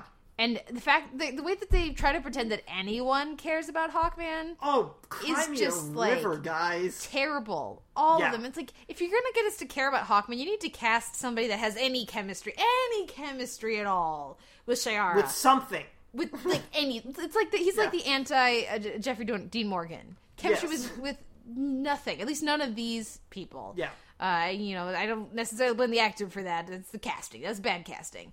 Yeah. And at least we have one fewer character who's not connected, so that's good. But the notion of him, like, for Carter, I'm like, oh, his name is Carter? I didn't remember that until y'all started, like, sobbing his name a bunch. You've met this guy, like, 2 days ago. Not even 2 days ago, like 18 hours, at the most a day. Yeah. I did like the timey-wimey stuff we got. I liked the stuff with the young Victor Garber character. Martin Stein's Him himself. hating himself was delightful. And some of the other stuff did work. But really, the notion of this as a 2-part pilot is very odd to me. Yes. Because if this is the second half of your pilot, why did you spend so much in the end of your first episode being like, okay, I lied to you, but now for realsies, we're all committed to this mission. And then at the end of this episode, you do the exact same thing. Yes. You're like, now for realsies, we're connected to this mission. I mean, like, guys, that's just bad writing. That's just like, are you doing a 1-hour pilot or a 2-hour pilot? Because you should be able to do either of those better. Yeah, no, it just feels really defensive on the show's part. It's just like, we really have to justify keeping these misfits together. And we have to justify the show existing. And it's just like, look, if they're okay with him lying and them wanting to, like, better themselves and or steal shit from the past, fine. Leave that as your justification. I'm okay with that. I'm good with that. I can accept that. Even if one of you was roofied to come here. at the same, but this, like you said, this whole Carter thing just rang really false to me. It was just like, guys, no. Even Cold is just like, you don't kill one of my crew. And I'm just like, Cold has this sense, has this code and this loyalty that's ingrained in him, and I really like that about Cold. At the same time, no, this didn't make any sense. He's killed members of his crew. Yeah. He's, like, constantly pulling guns on members of his crew because it's his way or the highway. And, like, I feel like he's been on a crew where a lot of people have died every episode of Flash he's been in. So, like, out of nowhere for me. Yeah. So, no, but at the same time, I feel like this part of the pilot is what the show thinks it wants to be, which is a really fun show where the characters get to be weird and fun and interact with, like, the past. And I think that's going to be really exciting and really interesting. Like, that whole auction sequence, even before the really good action sequence starts, where every shot is like a comic book splash page, which was a really great sequence of the fight where you've got everyone flying around, you've got Ray, like, being tiny and punching people, but firing guns to bid on a warhead is great. And just dumb and silly, but so great. And then I just like the fact that Cold and Stein are the ones butting heads to be in charge. And I just think that's really, really fun and a really interesting dynamic for the show to explore. Well, and Ray being the Boy Scout and him with Colt, like, Brandon Routh is just so much fun in this role and so goofy. I love when, like I've said for years now, when you let Brandon Routh be funny and goofy, he's really good. Yeah, he's very good. Going back to something like, he's in Zack and Miri Make a Porno for like 2 scenes, and he's hilarious as the boyfriend of Justin Long's character. I think that's Zack and Miri Make a Porno. But yeah, he really, really works in this as just the lawful good character. You know, and having him be counterpointed with Cold also works very well. Having Sarah be like, I'm like totally stoned, but these guys are like idiotic mooks. If I can't take them out, I deserve to die. Like that also really is a lot of fun. And hopefully, I mean, I feel like poor Cher is going to be saddled with revenge now all season. So that makes the likelihood that I will invest in her all season like 0. Yeah. But the other parts of the show I do think are working better in this episode. Yeah. And, I mean, it's just funnier. Like, I don't need my past self to fall in love with a sexy assassin. Oh, you think I'm... not finish... Don't. And I'm just like, yes. It's really funny. They're finding, like... That's going to be the best thing about this show. Once... Hopefully starting next week, now that it's settled down, is the fact that they can start letting their cast play with one another, basically. And that's going to be like the joy of having such a large cast, is that there are a number of different approaches to what they're doing, how they're doing it, and then just the character personalities allow for a lot of really fun, interesting dynamics for people to play off of. And that's where this show is going to basically live or die, is how well it shuffles up those dynamics, and then how much fun it has with doing its time travel stuff. Yeah. So I'm feeling vaguely optimistic, but I'm also just like, I need a really, really good episode. Like, I saw a lot of tweets from, like, random people saying, best episode yet! And I'm just like, well, you had a really boring first episode, so of course, by default, this was going to be the better episode. Well, better episode, but is it the best episode? What wins your week in genre? It's totally crossover from Adventure Time. There was too much weird and too much heartfelt emotion for it to be anything else for me. Yeah, definitely Adventure Time. And then if I had to pick another one quite a ways lower, I guess I'd go with The 100, but or Agent Carter. But like, it's definitely Adventure Time. Now we'll take a break and we'll come back with our week in drama. Is a burning flame, and in me a fiery ring, bound by wild desire, I fell into a ring of fire.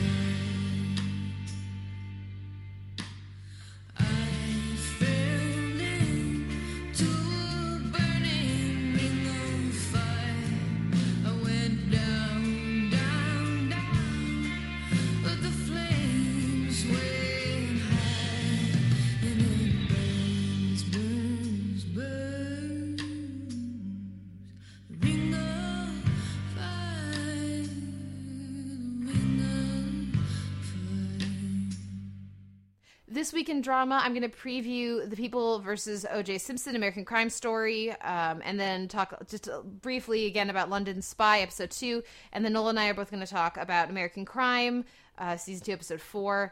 I was going to say I either love or hate that that's what they're titling the episodes this season, Noel. It's literally titled Season 2, Episode 4. Episode 4. Yeah. Elementary had alma maters this week, and then we'll dish a little Pretty Little Liars at the end. I'll be talking about the first 3 of this half season, but no, I think we'll primarily focus on The Gloves Are On.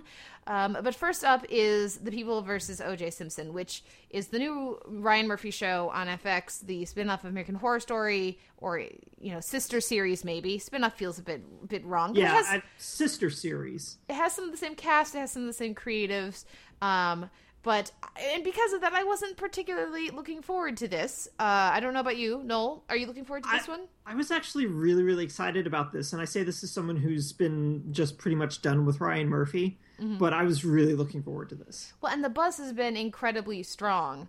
Yeah. But I got access to screeners for this just today as we record, and popped in the first episode.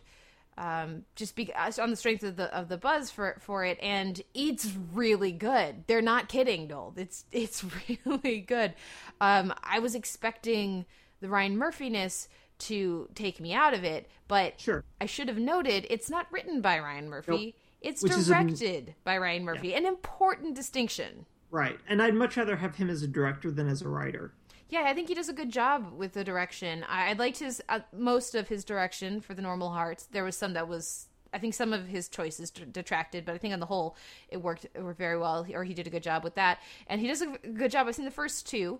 Once we finish recording, I'm going to go watch more because I can. Yay, #screener privilege. But no, the performances are really good, and they take what's fascinating is this is something I was aware of, the O.J. Simpson trial and story, but I was too young to be like really following the case in the press. Like I was in middle school, I want to say, and so I was aware of it, and certain things I'm sure buzzwords or personalities I'm familiar with, but I never really looked into it. So I'm aware of the phenomenon.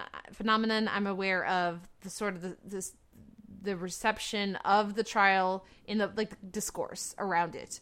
But I don't know really any of the details. And so I think it's actually, just a really fascinating portrayal of that. I would have thought, oh, this is the O.J. Simpson trial. Okay, we all know this story. Why is this interesting? But honestly, I didn't realize how little I did know of this story. So I think they do a good job. The performers are really good, and watching this very talented cast take on figures that have in some places kind of fallen out of the public imagination, but in others really grown, all of the Kardashians, it has been really interesting. And I would single out in particular, I think John Travolta is very good as Robert Shapiro. David Schwimmer is very good as Robert Kardashian, and Sarah Paulson is very good as Marcia Clark. And then also, I can't imagine trying to be O.J. Simpson, but Cuba Gooding Jr. does a really good job, as will surprise no one when he's given a character. Cuba Gooding Jr. is very good. So I think it's just really very interesting. The entire second episode is centered around the Bronco chase. Okay. And I think that works well. The first episode is extra long, but earns every minute of its time. And I'm really looking forward to, with what the little bits I know about the case, it kind of follows in along in not real time, but along the progression. There's no playing with time or back and forth. They know that we know the basics or the outline of this story. So they just, they don't try to flash back and forth. They let us follow the progression. So certain figures in the very beginning, as they're discovering the crime scene, we know will pop up in a big way when it comes time for the trial. So I'm looking forward to how that is executed when we get to it. But guys, set your DVRs for The People versus O.J. Simpson, because this is some really interesting television, and I look forward to everybody's thoughts, and I look forward to your thoughts in particular, Noel, when we start breaking this down next week. Yay! Sounds great. Next up is London Spy, and I just want to mention this one again to say it's still very good, and Charlotte Rampling shows up in a big way in the second episode, and is very commanding, shall we say, in her scenes with Ben Whishaw. But mostly for me, the second episode is all Jim Broadbent show. And yeah, I hope you get a chance to watch it this week, Noel, because it's so good. But I don't want to say anything because it is so twisty-turny. So continue to watch London Spy, listeners, or check it out if you have not yet seen it. But now let's move on to American Crime. I want to start with how delightful is Felicity Huffman playing a total bitch. So delightful. Not only is she like a total bitch, but I love the fact that she's just deeply, deeply good at her job. Like, I mean, the end where she's just like, no, we're going to control this situation is exactly the right kind of response that a person in her position should have, and how she approaches controlling that situation is exactly what that kind of a person would do. And so there's that sense of that, again, existed in the season 1, but I think is really coming through a lot more in season 2, is that these characters are like types, but they're types that feel like human beings. And I think that's what's really impressive, especially about both of the characters now that Huffman's had, is that they're just really, they make sense. And I think that's just really, really exciting. And yeah, no, she's terrible. Yeah. She's the worst. The way she parses her language and the felicity she has with parsing her language. You know, she doesn't say, we need to quash all references to this. So she says, we need to establish everyone's what happened and what everyone remembers and what everyone has said. Yeah. You know, it's just so evil, and the fact that she's so good at it is what makes her so striking and memorable and scary. Yeah. Yes. And and that idea about parsing her language is also really important, because I think this feeds back into one of the undercurrents of this season in particular, which is this idea of being looked at and monitored a lot, and this idea of being exposed in a whole number of ways, whether it's physically, sexually, through social media, through the press. She's just hyper aware of that, even if it's in a locked room with someone or with board members. She's just like, I'm not going to say or do anything that could be misconstrued, even in my private confidences. This is something that I'm composed for. Mm-hmm. And I think that's just really, really fascinating. And a thread for us to like keep an eye on as the season progresses, this idea of being watched and being exposed. She's like Bedelia on Hannibal if she talked faster. If Bedelia talked faster. Yeah, it's very... And she so comfortably switches back and forth over the course of these 4 episodes to nothing happened to something happened, and we have to right back into, you know, like, oh man, she's the writing for that character, but also the performance has been really good. What else has stood out to you so far, or specifically in this episode? Specifically in this episode, one of the big things I noticed that I really, really loved, and another sign about how really interesting and thoughtful this show is that when Taylor's meeting with the guidance counselor at the public school, she sounds like she's talking through a wall to him. And it's just so interesting because, I mean, it's not like she's really, really far away, or like they're just like separated by a desk, but she sounds like she's talking through like a wall or through like a vent, basically. And the idea to express how he's perceiving her acoustically is really, really interesting, because one of my favorite things about American Crime aesthetically is the fact that it's a show that doesn't do a lot of reverse shot. It prizes the actor living in the moment, while some actor off screen talks, so you're constantly exposed to their reaction. And to complement how Taylor's feeling about being asked about his future, or being asked about what happened to him and all this sort of stuff, and she's like this, she's too far away from him. And I mean, we're seeing it in the actor's performance, but we're hearing it aesthetically as well. And I think that's just really, really interesting. And it's a show that's not being like Hannibal and throwing its aesthetics or in your face. It's doing something a little less obtrusive. And I think that's really, really fascinating and really, really interesting. Do you have any thoughts on what happened? How many more twists do you think we're going to get?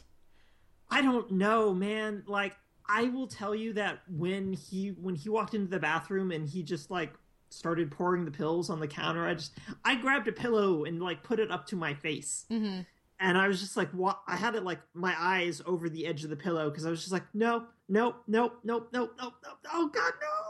Mm-hmm. And so I was just really freaking out. And I'm just really fascinated by the fact that now we've got this idea that it was his idea that it was consensual and that it was intended to be consensual, and whether or not it ended up being consensual, I think will become the central like mystery now. It's which I think is interesting. And it keeps the plot moving forward in really interesting ways as well, because it's no longer waiting another 4 episodes to find out who was responsible would have been really boring. Mm-hmm. And it would have gotten really dragged out. Having this in episode 4, and now the question becoming, well, was it actually consensual, is a more interesting question, both as a mystery, but it also just, it's a more interesting question, period, when you're talking about rape. And I think that's just, I think that's a far more interesting way for the show to approach this. And I think it's a really thoughtful way for the show to approach it. How are you feeling about this? Oh yeah, I'm glad that I liked what they were doing before, but adding in this wrinkle, I think is much more interesting and allows them to, if they wanted to comment on things like Cosby, they can, because he was clearly out of his gourd, either, drugged or just really drunk. It seems like he was drugged, right? It was in his bloodstream, right? He was definitely drunk. I can't remember if there was any sign of drugs, but he was definitely heavily intoxicated. You can't consent at that point. Right. Legally, consent can't exist at that point. But then what does the conversation become, and what exactly happened? Because clearly our consensual partner here on the basketball team knows something else happened because of the way he's been freaking out about this whole investigation. If it was just he was worried people thinking he was gay and finding out that he had consensual sex with someone, then he wouldn't have been freaking out to his co-captain. So I think that this makes things, it explains some things very effectively while introducing new wrinkles, and that's what you want a twist to do, and it makes sense with what we've seen while not explaining everything. So I think they've really confidently handled these first 4 episodes, and I'm really looking forward to an episode I haven't seen next week. Yay! Next up is Elementary Alma Maters, and I think this episode gave me one of my favorite moments in the series. It's just such a small, but was it the honey? No, that was really fun. But no, Sherlock's just assertion of, obviously, Father, I didn't try to kill you because you're alive. Johnny Lee Miller's delivery of that and the way the camera just stays on him was delightful. Oh, it was so good. Yeah, no, it was really, really good. I was actually really, really happy with this episode because it answered one of my lingering concerns about, like, Moreland's conversation with the Interpol agent. I was just like, Moreland's got a deep, dark secret. I don't care about Moreland having a deep, dark secret. That's no boring. one cares about Moreland having a deep, dark secret. And now his deep, dark secret is that he thought his son tried to kill him. Mm-hmm. Yeah. And now Moreland's like the case of the season. That makes Moreland more interesting. Yeah, anything else would have made him less interesting. No, this makes him significantly more interesting. And it's just, I'm really excited about this now because I was dreading Moreland showing up again after the whole thing about him having a secret and this sort of thing. I'm just like, oh God, no, I don't care. I already went through this with Mycroft. I don't care. And now he's someone who has to be helped. And I think that's, well, like you said, it's way more interesting than what they were setting us up for. Yeah. And I'm just very glad to, again, have them zag when we thought maybe they were going to zig. So that's definitely a move in the right direction. Our last show for our week in TV here is Pretty Little Liars. For me, of late, I think of Rosewood, Charlotte's Web, and The Gloves Are On. You've already had plenty of thoughts on of late, I think, of Rosewood. So... Yes. I was going to throw it to you because I've been talking a lot, but I feel like I should start on this one. I think you should start on this one because this was your first, ever exposure to Pretty Little Liars, right? You hadn't seen anything. No, to the point where I had assumed the theme song. I knew the whole "got a secret, got to keep it" thing. Yeah. But it took an episode and a half, but that's officially an earworm stuck in my head, and I love it. Isn't it the best? Yeah, but I thought it was a very different theme song, tonally, the style of it, and I like this so much better than I thought it was. So just even little aesthetic things like that are fun for me. I'm not invested in the show the way that I need to be, I think, based on these 3 episodes, and I think that is because when I'm watching it, and I was really on board for what we were getting in the mid-season premiere, and then Charlotte dies, is killed, and I'm still on board. But when they start doing things just doing really stupid things, let's cover things up, that will make things better.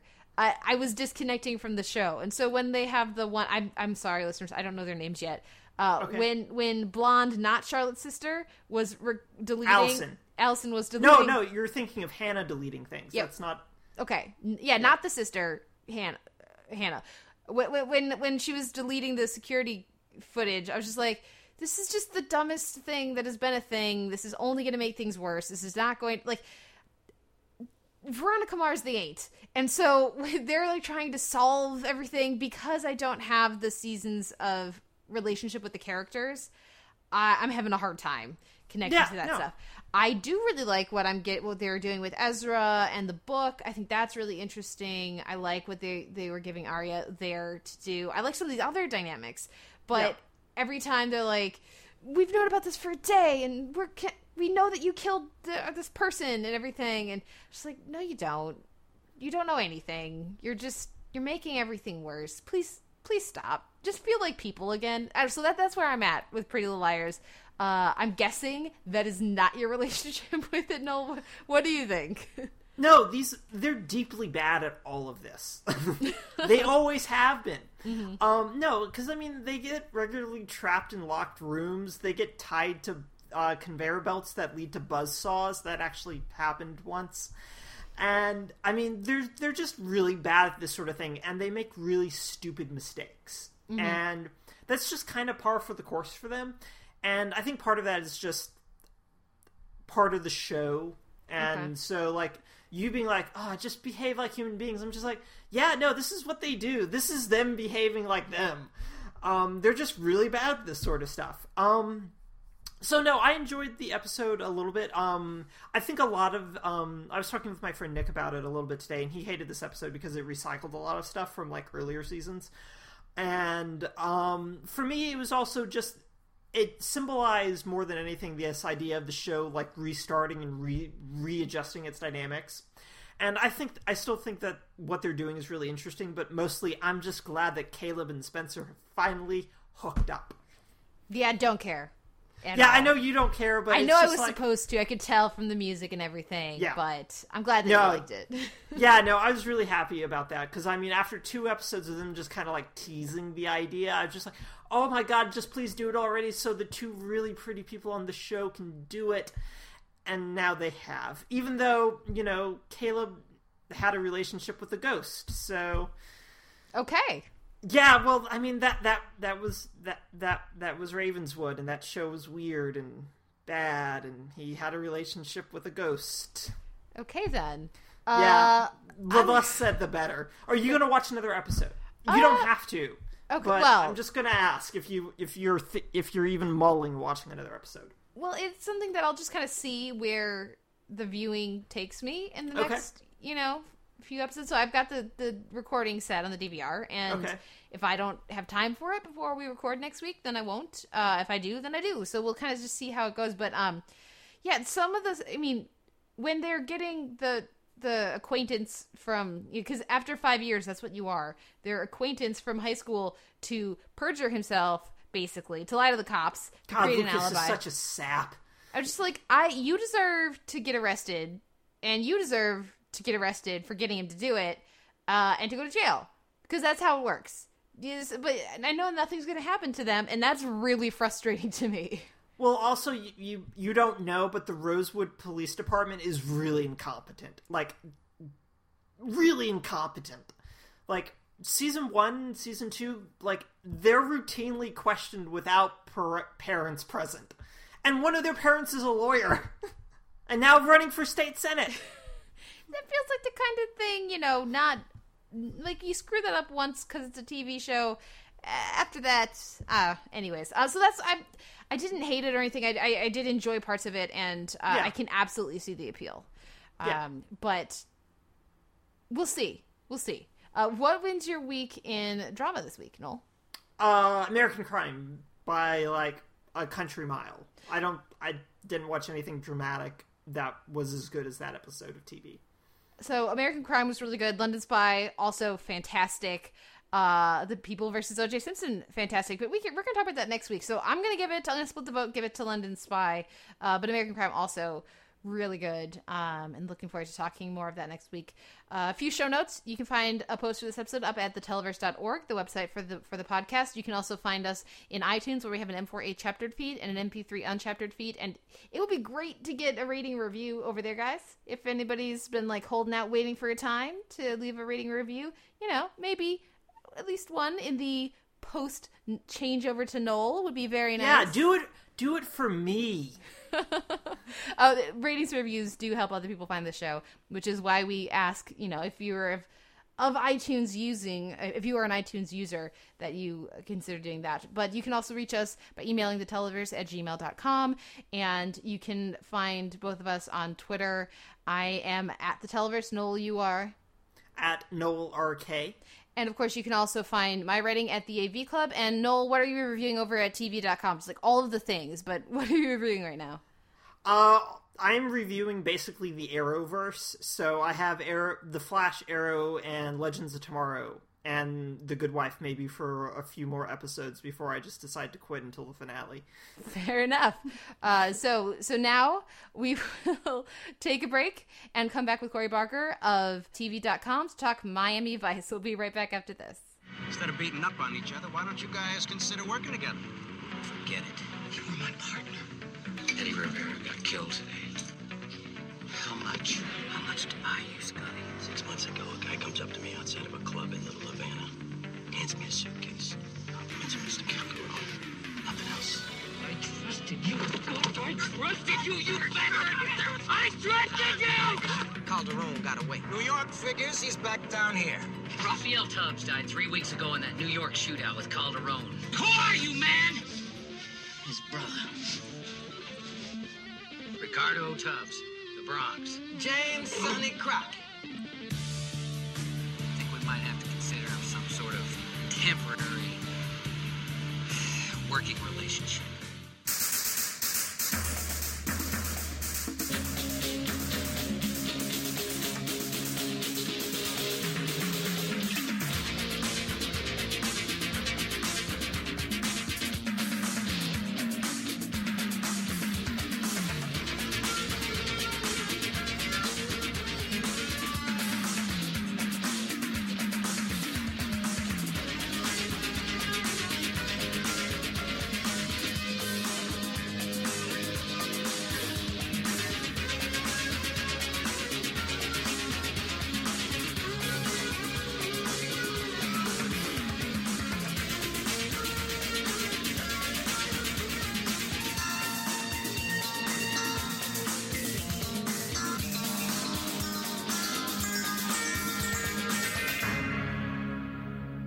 Back with the Televerse. This is Kate Kulzick, joined as ever by Noel Kirkpatrick, and this week on the DVD shelf, I'm super excited because not only do we have Noel, I know one of your best friends, and a very intelligent TV critic on with us, but we're going to be talking about Miami Vice, which is a totally awesome show that nobody has ever even mentioned talking about on the DVD shelf before this. So I'm super excited for Miami Vice, but more specifically to be talking Miami Vice with Cory Barker from TV.com and Totally Tubular. Cory, welcome to the podcast.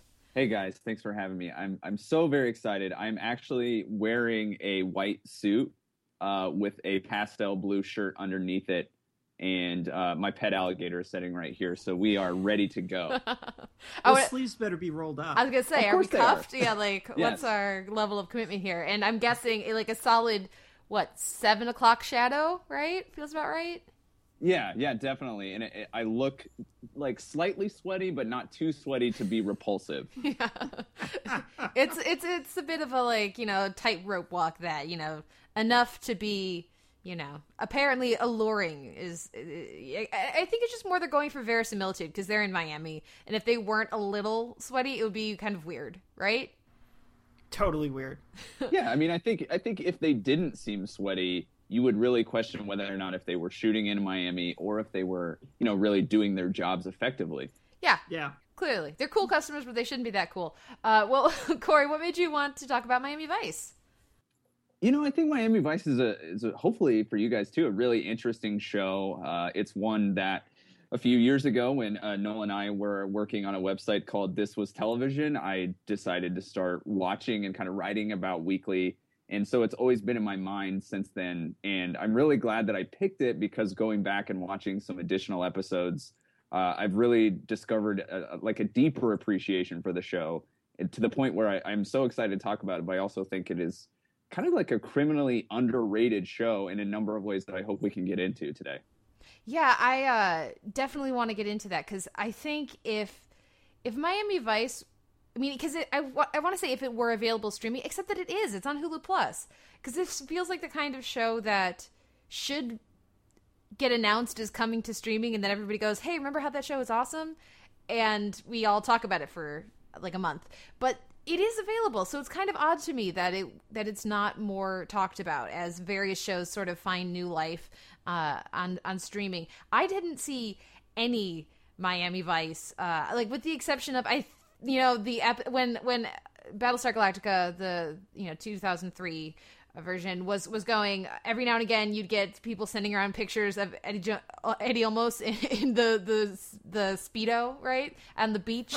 So I had seen things like that from the show, and certainly I knew the visuals, setup of the show and the idea of the look, but I never really sat down and watched episodes of Miami Vice until this. So I'm really glad that you picked this because it's a very, very interesting show. Noel, what was your relationship with Miami Vice? Had you seen it before this?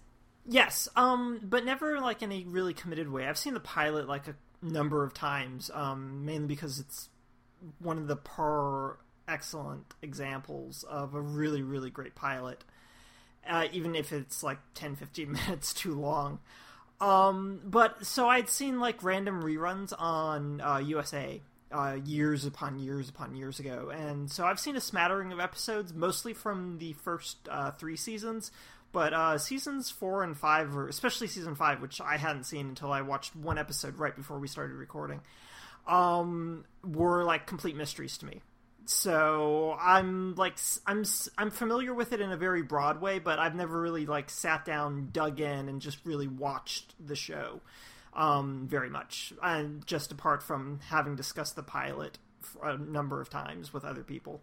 Well, I think that the pilot is a good place to jump off from because it is a really good pilot, and not just for the look and the sound of it, which is so iconic and is so distinct, which I'm sure we'll talk about and get into, but also just because of how it starts. I love that we do not start with Don Johnson, that we do not start with Cos. We start with Tubbs, and for all we know, he's a bad guy for quite a while. He's driving around with a shotgun in the car.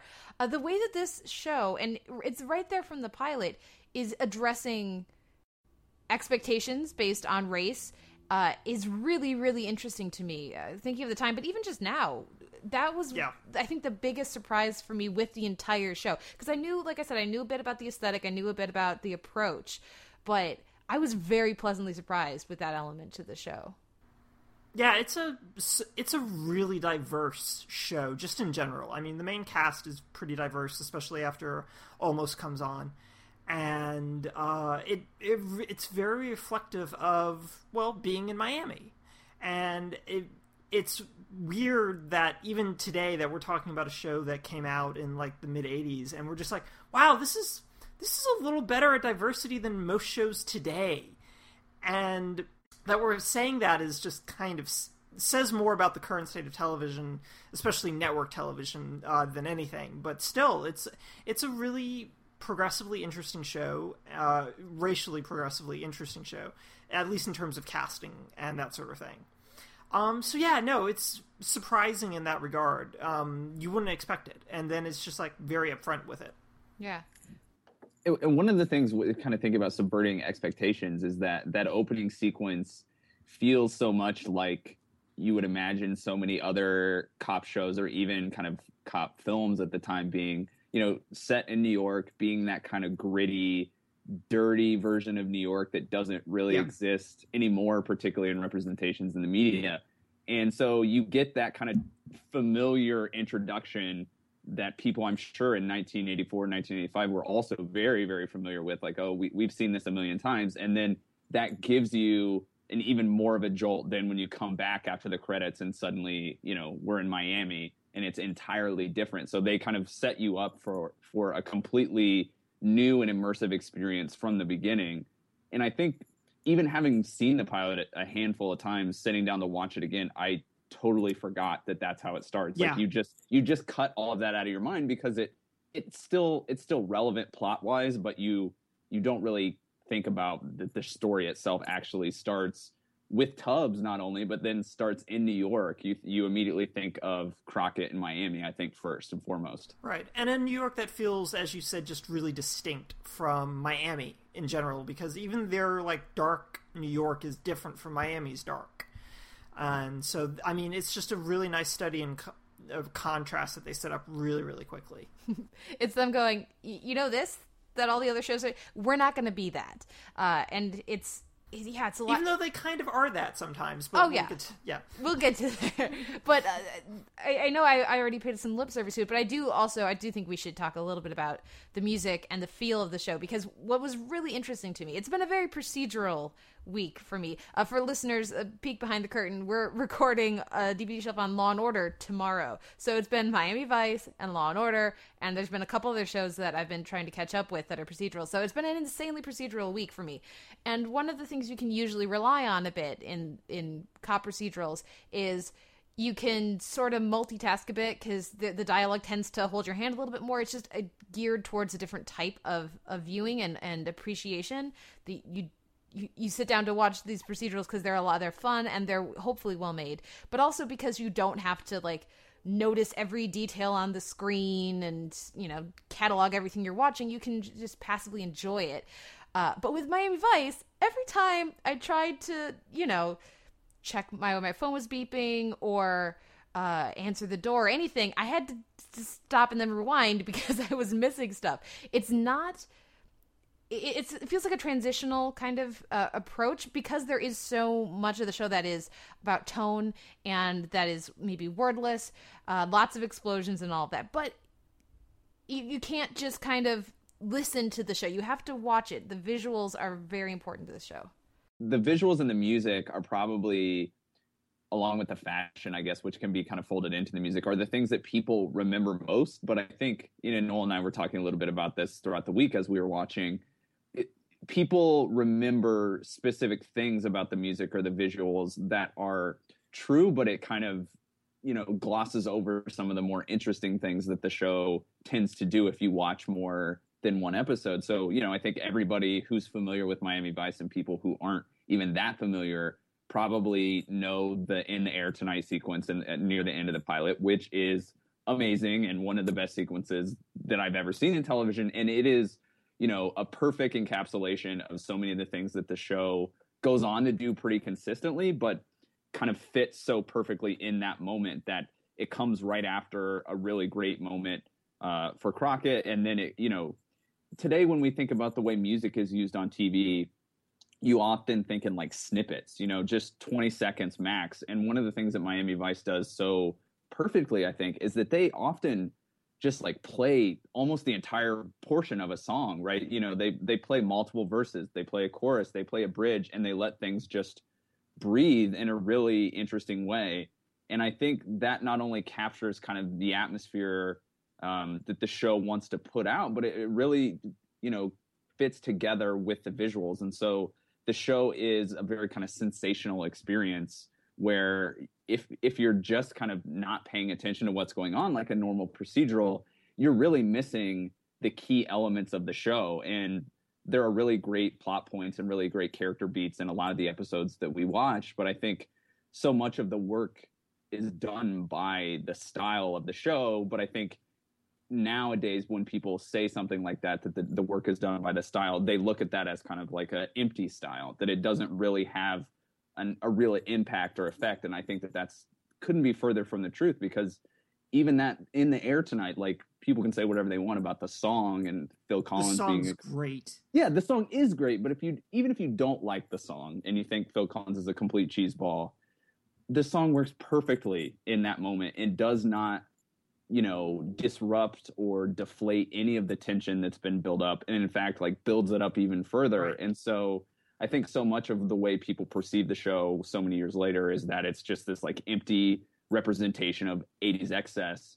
And that's true, but I feel like it isn't empty. Like, it has a real clear point, especially in the early seasons. Right, and I mean, taking the In the Air Tonight sequence is a really good example of this, because, I mean, when it gets to the Phil Collins saying "remember" really loudly to like start the next section, that line from that lyric starts when Crockett's asking his wife to think about when they were happy last time. I mean, it hits right there and then. I mean, it's edited so that you get the moment where the song and what's on the screen sync up really nicely to really kind of gut punch you into seeing how harmonious and how well put together this is.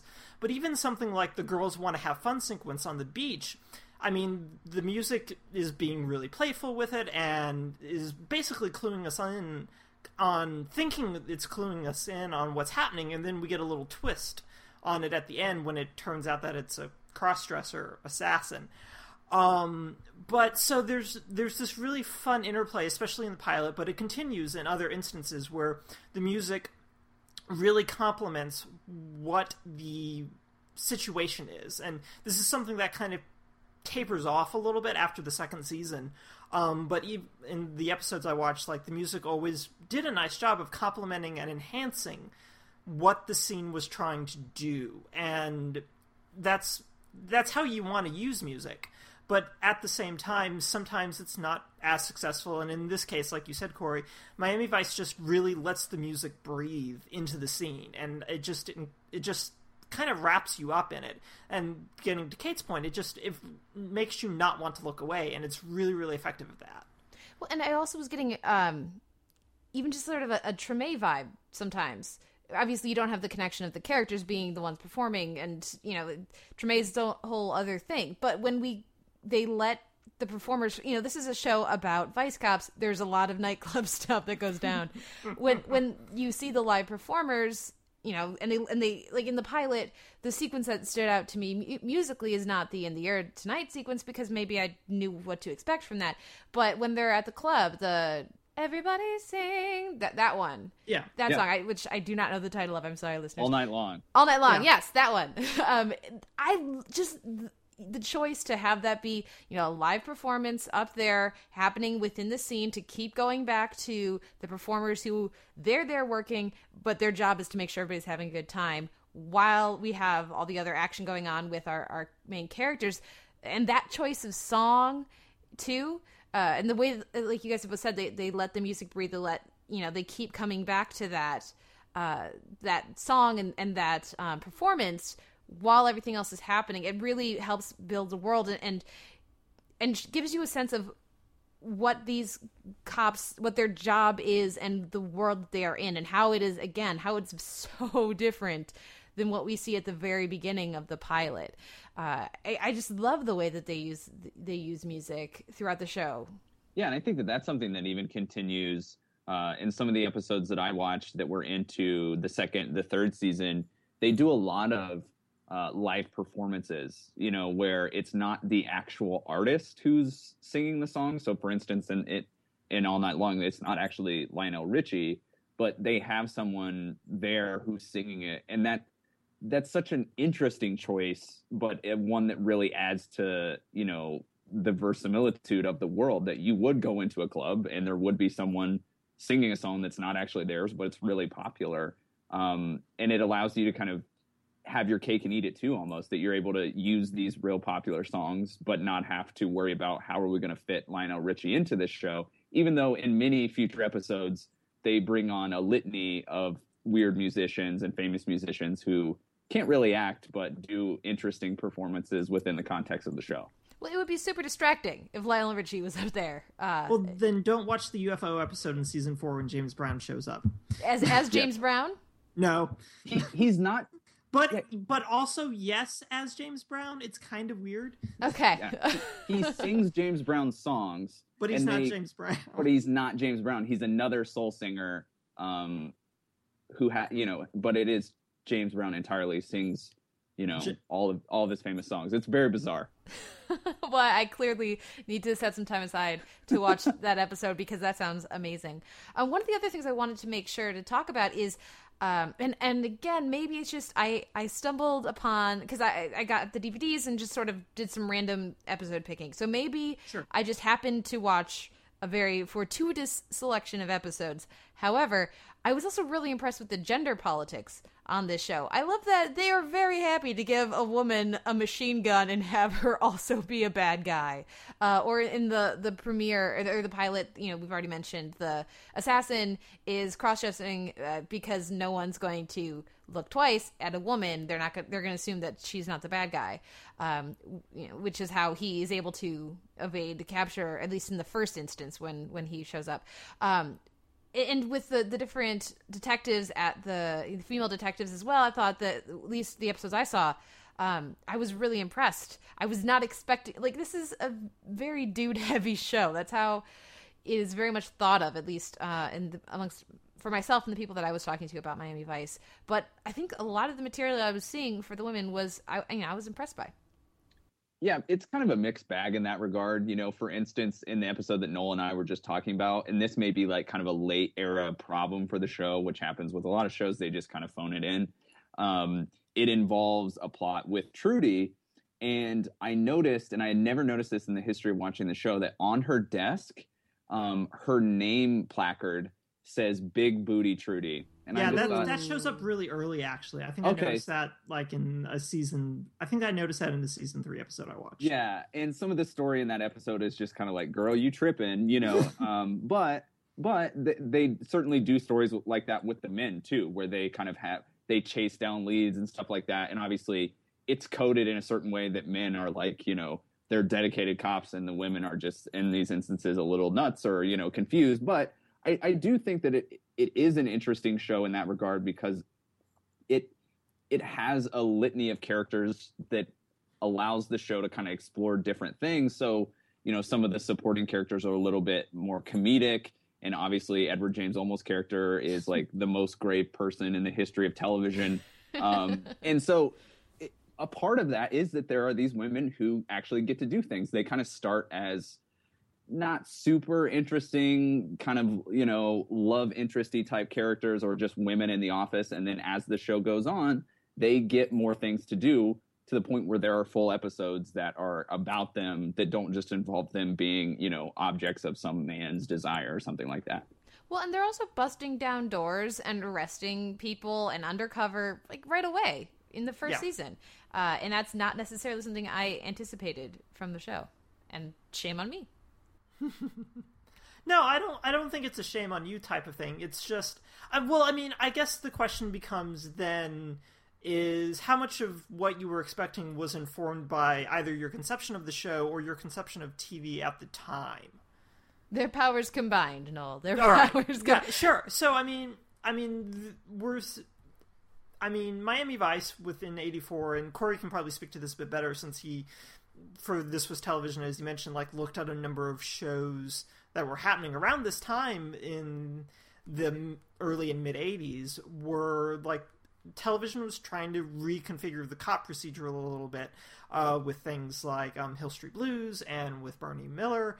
And so, it's kind of part and parcel, I think, of of all these shows kind of ending up stumbling on similar ideas and just executing them in different ways.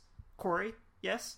Yeah, I think that that's true. And I think one of the things that's so interesting about the show is that so much of the things that it did that are really fascinating and made it such an exceptional show and innovative at the time were things that were not always carried on. So one of the things that Noel and I have been talking about all week, and I think that other people have certainly said, is that, you know, a show like Hill Street Blues, you can see the influence that it had on television. You can see that it created a certain template for a big ensemble show with multiple plot lines kind of happening at once, the balance between ongoing stories and procedural and that kind of stuff. And it got a lot of awards and all of these things.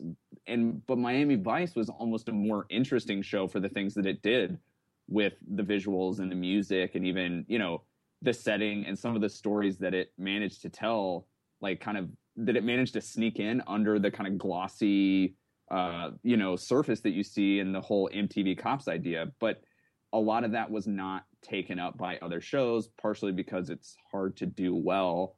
And it is so of the time that you can't necessarily do that in the same way as you get into the 90s and the 2000s. And I think we could say that the show had a really great influence on TV style and did some really nice things for how music was used.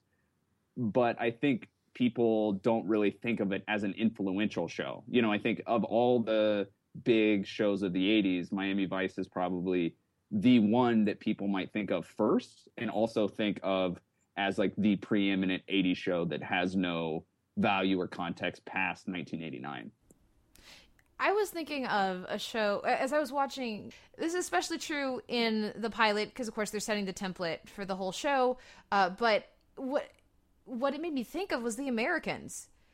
The use of like the red light on Tubbs as he's running out into the hallway, their complete comfort with not lighting him as he in this completely dark alley, and then that shifts a little bit. I think it's more prominent in the pilot, at least in the episodes that I watched, than in other episodes. But the again, the wordlessness, the not needing to be so dialogue driven, but instead be more, like we've been saying, mood or tone or visuals driven. That reminded me of a show like The Americans and the kind of things that we expect from prestige cable now. So while, and we'll get into this a little bit here before we wrap up, there's plenty of stupid Miami Vice. That is one of the things that I think is more underappreciated, because I think people appreciate the music. I don't know that they appreciate the cinematography as much as they should. Yeah, and I think a lot of that, I think, has to do with also how the show kind of changed after season 2, when Dick Wolf, who would go on to, apropos for our conversations, Kate, who went on to do Law & Order, took over the show in season after season 2. So by season 3, Dick Wolf's kind of running things a little bit, and the show's style and cinematography and aesthetics change rather quickly. It's noticeable, at least, especially even in the first episode, which has Liam Neeson as an Irish terrorist that Gina falls in love with. And it's just, it feels different from the previous 2 seasons in a way that it's just a little more standard looking, it's a little flatter sometimes than what you get in the first 2 seasons. And I think that plays a part in why sometimes maybe the show's aesthetic memory hasn't transferred sometimes, possibly. But I think it also says a lot about the production team behind The Americans would I think wisely look at Miami Vice to start crafting some of their aesthetics, since theirs is a show that also takes place in the 80s. And so that kind of intertextual homage, I think, works really well. Even if it's not like a straight up homage, it's an acknowledgement of how that kind of aesthetic works within their framework. And what it was speaking to at the time, and trying to capture that for the show. Well, before we run out of time here, I do want to, give a little acknowledgement to the stupid of Miami Vice, because this is a show, I swear, like every bad guy, they don't just have a gun, they have a machine gun, and they're shooting everywhere and missing Crockett and Tubbs, of course, because they're level 20 and the bad guys are level 1. But also the explosions are insane. They're the most ridiculous explosions that have ever been explosions, kind of a thing. Did you guys have any thoughts along did that take you out of it at all at various points, or was it just something that you accepted pretty quickly as just the language of the show? Well, for me, I think it marks really that kind of transitional idea of where Miami Vice is fitting within a television landscape, is that it's still having to do kind of big, showy type of things, and also have an alligator on a houseboat, which is like, all right, here's this really cool show with this really great use of music, and he has an alligator on his boat. And it's this kind of silly, it's silly. But I think it's reflective of the fact that the show is being torn with two impulses from older cop shows that were a lot looser in terms of what they did and what they focused on, and had like these kind of weird vibes of, again, like, everything's a little bit bigger, or again, I just keep going back to the alligator, or performances are a little more exaggerated, and I think that's just where the show is kind of trying to find itself, especially in the early going, and figure out what its tone is, basically. And I think that's where a lot of that kind of silliness comes from, is both the idea of 80s success, but also this idea of being drawn in a couple of different directions, especially back to the past. So again, getting back to this idea that the show's still trying to be somewhat comfortable while also unsettling you in some ways.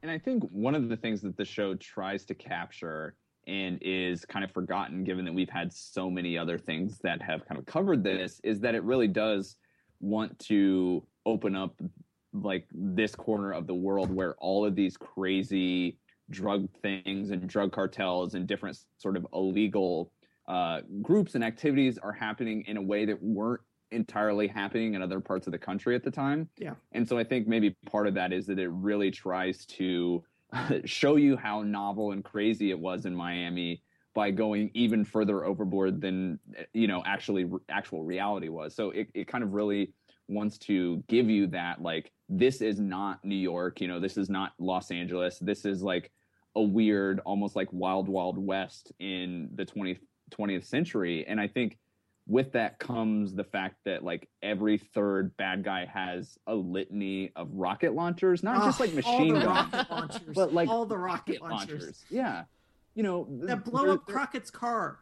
Yeah. Yeah. While he watches. Yeah. And there are ones where, like Crockett's sitting on the boat and people are just like firing massive rockets at his boat when even his boat is just docked at clearly just like a domestic dock where there are thousands of boats probably, and nothing really gets blown up, but just these huge rockets are dropping right in the water, and I think that is very ridiculous. And I think that's another reason why the show gets kind of set aside or forgotten, because there are so many of these ridiculous things. But I think so much of what that does is then it allows the show to get to really dark themes, not involving more than just drugs, be it, different things happening with Crockett's, experiences in Vietnam, the various things that they get into involving like human trafficking and different sort of political things. And so that itself is not new, but the way in which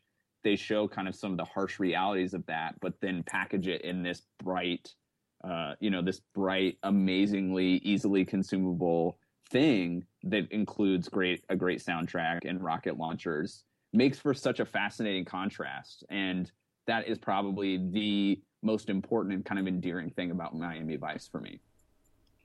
Well, do we have any final thoughts on Miami Vice, or maybe if we wanted to go end on a more straightforward note, Crockett or Tubbs? Crockett. I mean, come on. Tubbs is fine. Tubbs is fine. But, and I think people, because he had a weird career after this. People forget that Don Johnson is like really good in this show. Yeah, he is. From the instant. I mean, and I think as Noel said, as the show goes on, he has that kind of look in his eye, like he's been out in the sun in Miami too long and he's seen some things, and this is just not really fun anymore. But in the first few seasons, he's fantastic. And I think the show doesn't go nearly as far as it did at the time without him. Yeah, no, I'm Crockett as well. It's also just because I think that Tubbs, even in the episode, I specifically tried to find a couple of episodes where Tubbs was the center of the episodes, and even then the show kind of kept drifting back to Crockett sometimes, and I never really managed to find much of a foothold in Tubbs or in Philip Thomas's performance. Yeah. Well, I'm gonna be the dissenting voice then. I'm gonna say Tubbs, and here's why. Don Johnson is very good. He's very good in this role. I mean, he's such a fun actor when he's popped up on various shows, even just recently. Something like Eastbound and Down, for example. Just such a fantastic performance on that show. But maybe it's just because I watched a lot of Nash Bridges as a kid. It was like on at the right time. We should do that next. On the right day of the week for me to be able to watch that regular. But I feel like I've seen a character like Crockett much more than I have a character like Tubbs. So maybe Johnson gets more to do, and, you know, I would need to watch more Oh Darn to get a stronger sense of that maybe. But again, also maybe this is just expectations going into it. I knew what to expect from Crockett. Nobody ever talks about Tubbs, so I had no idea what to expect, and I certainly did not expect the character that we got. So yeah, I'll balance things out a little bit there. So thank you, Cory, so much for coming on to talk Miami Vice with us. Where can our listeners find you and your work online? Yeah, of course. You can find me on Twitter. It's just twitter.com/Cory Barker. That's just CoryBarker. I'm on TV.com. I co-host the TV.com podcast. That's Totally Tubular. And that goes up every Thursday on TV.com, on iTunes, all those great podcasting sources.